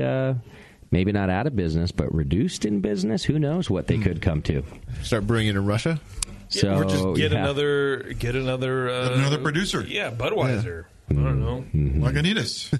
JP, I'm surprised that you're not more upset about the potential to losing your beloved Pabst. I've moved on from Pabst. I'm now entirely. I'm now a Coors Banquet guy. Really? Yeah. So well, sorry. Pabst capacity might be replaced with Coors Banquet. So more banquet I'm all right for JP. With that. Wow. No, that's disappointing. Wow, no more blue ribbons. Thought at least I'd get a little tear out of the guy. Well, I mean, look, PBR has got me through many days. Many a long day. Many days. Many sounded just like that. Yeah. I've been through many days. Maybe their biggest piece of evidence is, didn't PBR crush Coors at GABF this last year? It always does. Well, every year. This has been going on for months. Like I remember reading when they were going to like preliminary trials, like earlier in the year. So I think I would personally agree with Pabst. I think it's definitely not a lack of space, but a lack of effort. Yeah, like they just don't want to do it. They're not going to renew, which that's fine. That's their option to not renew, but to just not really be doing any of the work. Right. Well, there you have it. That's our beer news for the day. Maybe no more. What are the hipsters going to drink then? I know. I think Miller High Life is now, oddly enough, supposed to be like the new hipster beer. Yeah. Okay. I haven't tried that one in a while. Which they're going to be bottling in champagne bottles for New Year's this year. Oh, and nice. I saw marketing. Heineken, not Lagunitas Heineken, but Heineken in champagne bottles also at Safeway right now while I was buying Celebration. Heineken Lager I don't get champagne? the Heineken one, but what a great marketing campaign for Miller High Life. Champagne of beers, bro. I know, yeah, but Heineken doing it, that's lame. I don't think Europeans are lame. What do you want? I don't know. So are Petalumans? I don't know. Yeah, well, same thing. Okay. Hey, if you want to learn a little more about marketing, check out the Branding Brews podcast. It's a deep inside look at everything that revolves around branding and marketing a brewery. Branding Brews interviews industry professionals covering in-depth strategies and topics like labels, packaging, websites, social media content, trademarks, and a lot more. So whether you're in sales or in marketing, or if you own a brewery or you're looking to start a brewery, Branding Brews is a podcast for you. Go to brandingbrews.com or subscribe to the show wherever you like your podcasts. And finally, one of our other wonderful sponsors here, Adam and Eve, looking to spice things up in the bedroom. Go check it out. Go to adamandeve.com right now, and they're giving you the free Big O kit when you use coupon code BNARMY, which is Climax Gel and a mini vibrator. And, of course, you'll get your entire order sent to you for free. So take advantage of this offer. Choose a new adult toy, a naughty movie, or almost anything else. And when you choose that one item, you get 50% off, plus free shipping, plus the Big O kit, which includes all those wonderful things I just told you about. And use coupon code BNARMY. That's BNARMY at checkout. That's BNARMY at adamandeve.com. All right, and how about the results of our Twitter game today, JP? Well, we had some pretty decent ones, which was basically we are going to eliminate the name The Session. And, in favor of something potentially better. Could be worse. Don't know. Let's find out. Okay. Evolution Ales says beer farts and pretzels. Okay. That happens. Joseph Smith says, the Doc and Justin show. Oh, wait, neither of them are on anymore. Never mind. Long name, but Which I is a kind of long like name, it. right? Imagine that's your URL. Oh, just go to the Doc and Justin show. Oh, wait, neither are on anymore. .com. It's catchy. Steve says, we used to love beer, brought to you by More Beer. Oh, I like that one, too. Hey, you know what? I didn't change beer. Beer changed. Wait. I didn't change. Beer changed. How about that? Okay. Adam says, the Monday... Wait, we're still doing this show? Okay. That's a good name. Austin says, When Daddy Leaves, a podcast about 3 dudes and a girl learning the ropes of life, beer, and kids, all without their creator. Wow. Which is, depending on your religion, either me or something else? Yeah, I don't... It's a good question. Yeah. John A. says, the session Infinity Gauntlet, since half of you have disappeared. That is not even true. Which is a Marvel reference, and I get stable. it. And Right. I think it's pretty good. Apparently Stan Lee's in the disappeared half now. Stanley. Yeah. And then last but not least, Andrew Boozer says, extra special bitter hosted by JP. I get it. Wow, I kind of like that one a lot. That one snuck up in the rear. First of all, I like that his name is Boozer. Yeah. Probably not his Christian name, but... Doesn't matter. I love Maybe. it. Okay, so I wrote down the Doc and Justin show. Wait, never mind. Neither of them are there anymore. That's basically it, right? Yep. You got it. I like the We Used to Love Beer podcast. Right. That one, that's a front runner for me. But brought to you by More Beer. Just personally, I like the When Daddy Leaves podcast. I think that's... So you're daddy? I yeah, see. in this scenario. Yeah, Daddy. Yeah, wait. Leave me, Daddy. Yeah. I feel like you always wanted me to call you daddy. I know. at some point. Can you say it another way? No. Okay. Anyway, I don't even care. Just use me. Just direct daddy at me in any way. Definitely not. Okay. So close. Please. That's fine. I'll cut out that one. It'll work just fine. Yes. Put it in the old headphones right now. I'm about to finish. And Extra Special Bitter, hosted by JP. Also a front runner for me. I'm kind of surprised We Used to Love Beer isn't We Used to Homebrew. Right. That would have been much more accurate. Well, but to me, that's a testament of how much they listen to the nuances of the show and the amount people, JP and Beardy, bitch about beer in general, not even homebrew. Man, I'm glad you brought it up, dude. Right. Beer sucks. Right. Man, have you had a beer recently? No, but have you had spirits? Yeah. And heads and that's, tails. that's Everybody. why that's a useful or A new thing. a front runner for me. It is me too, by the way. Yeah.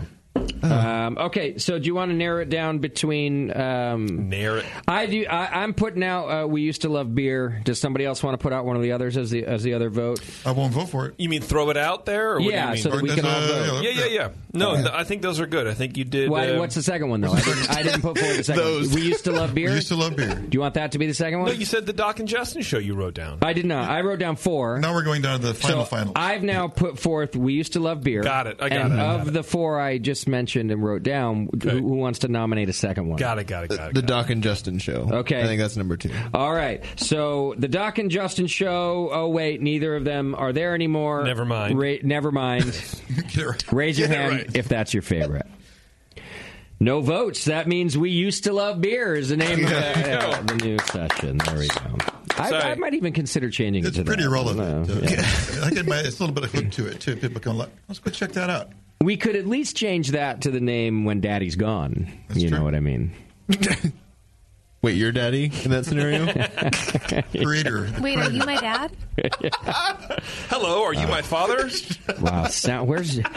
Too bad Moscow's gone. Sound bites galore from this segment. We'll never see him because there's no Moscow No, here. he's gone. I might have to get Taylor to do it. Okay, did I cover everything else? It looks like I did. Which was the winner? Yeah. We used to love We beer. used to love beer. Right. That's our winner. Going to win something. Bevo will send it to you. You'll get your something soonish. And thank you for playing. We should name the segment We Used to Send Out Shit. Right, we used to ship prizes. Excuse me. I do send prizes. I think it would more accurately be we used to not send prizes, JP, before we got Bevo in charge of this whole thing. I send out prizes, man, all the time. Also, just please remember to send me please remember to email me if you win the Twitter game. Right. So I tweet them. I tweet them back. I retweet it, and I say email. And then sometimes they email me, and then I ask them for their T-shirt size, and then they never respond. That was the problem I had too, or I would never hear from them. It's like, okay, well, then there you go. You can only do what you can do. Follow up or don't bitch. That's the rule around here. Yep. All right, next week we got Bale Breaker Brewing Company. They're going to be on the program with us. I want to thank our guest today, Chris Bircher from Wolf Hills Brewing Company. Really enjoyed doing that interview, so I appreciate you being on, Chris. And, I think I'm out of here, and we'll see you next week. Does that sound about right to you, JP? Sounds good to me, Bray. All right, thanks, everybody. We'll see you next time.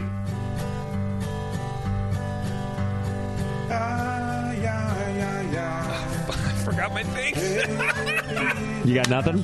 I got nothing. I literally have nothing. Well, you got about 30 seconds to make it up. Do whatever. You know what?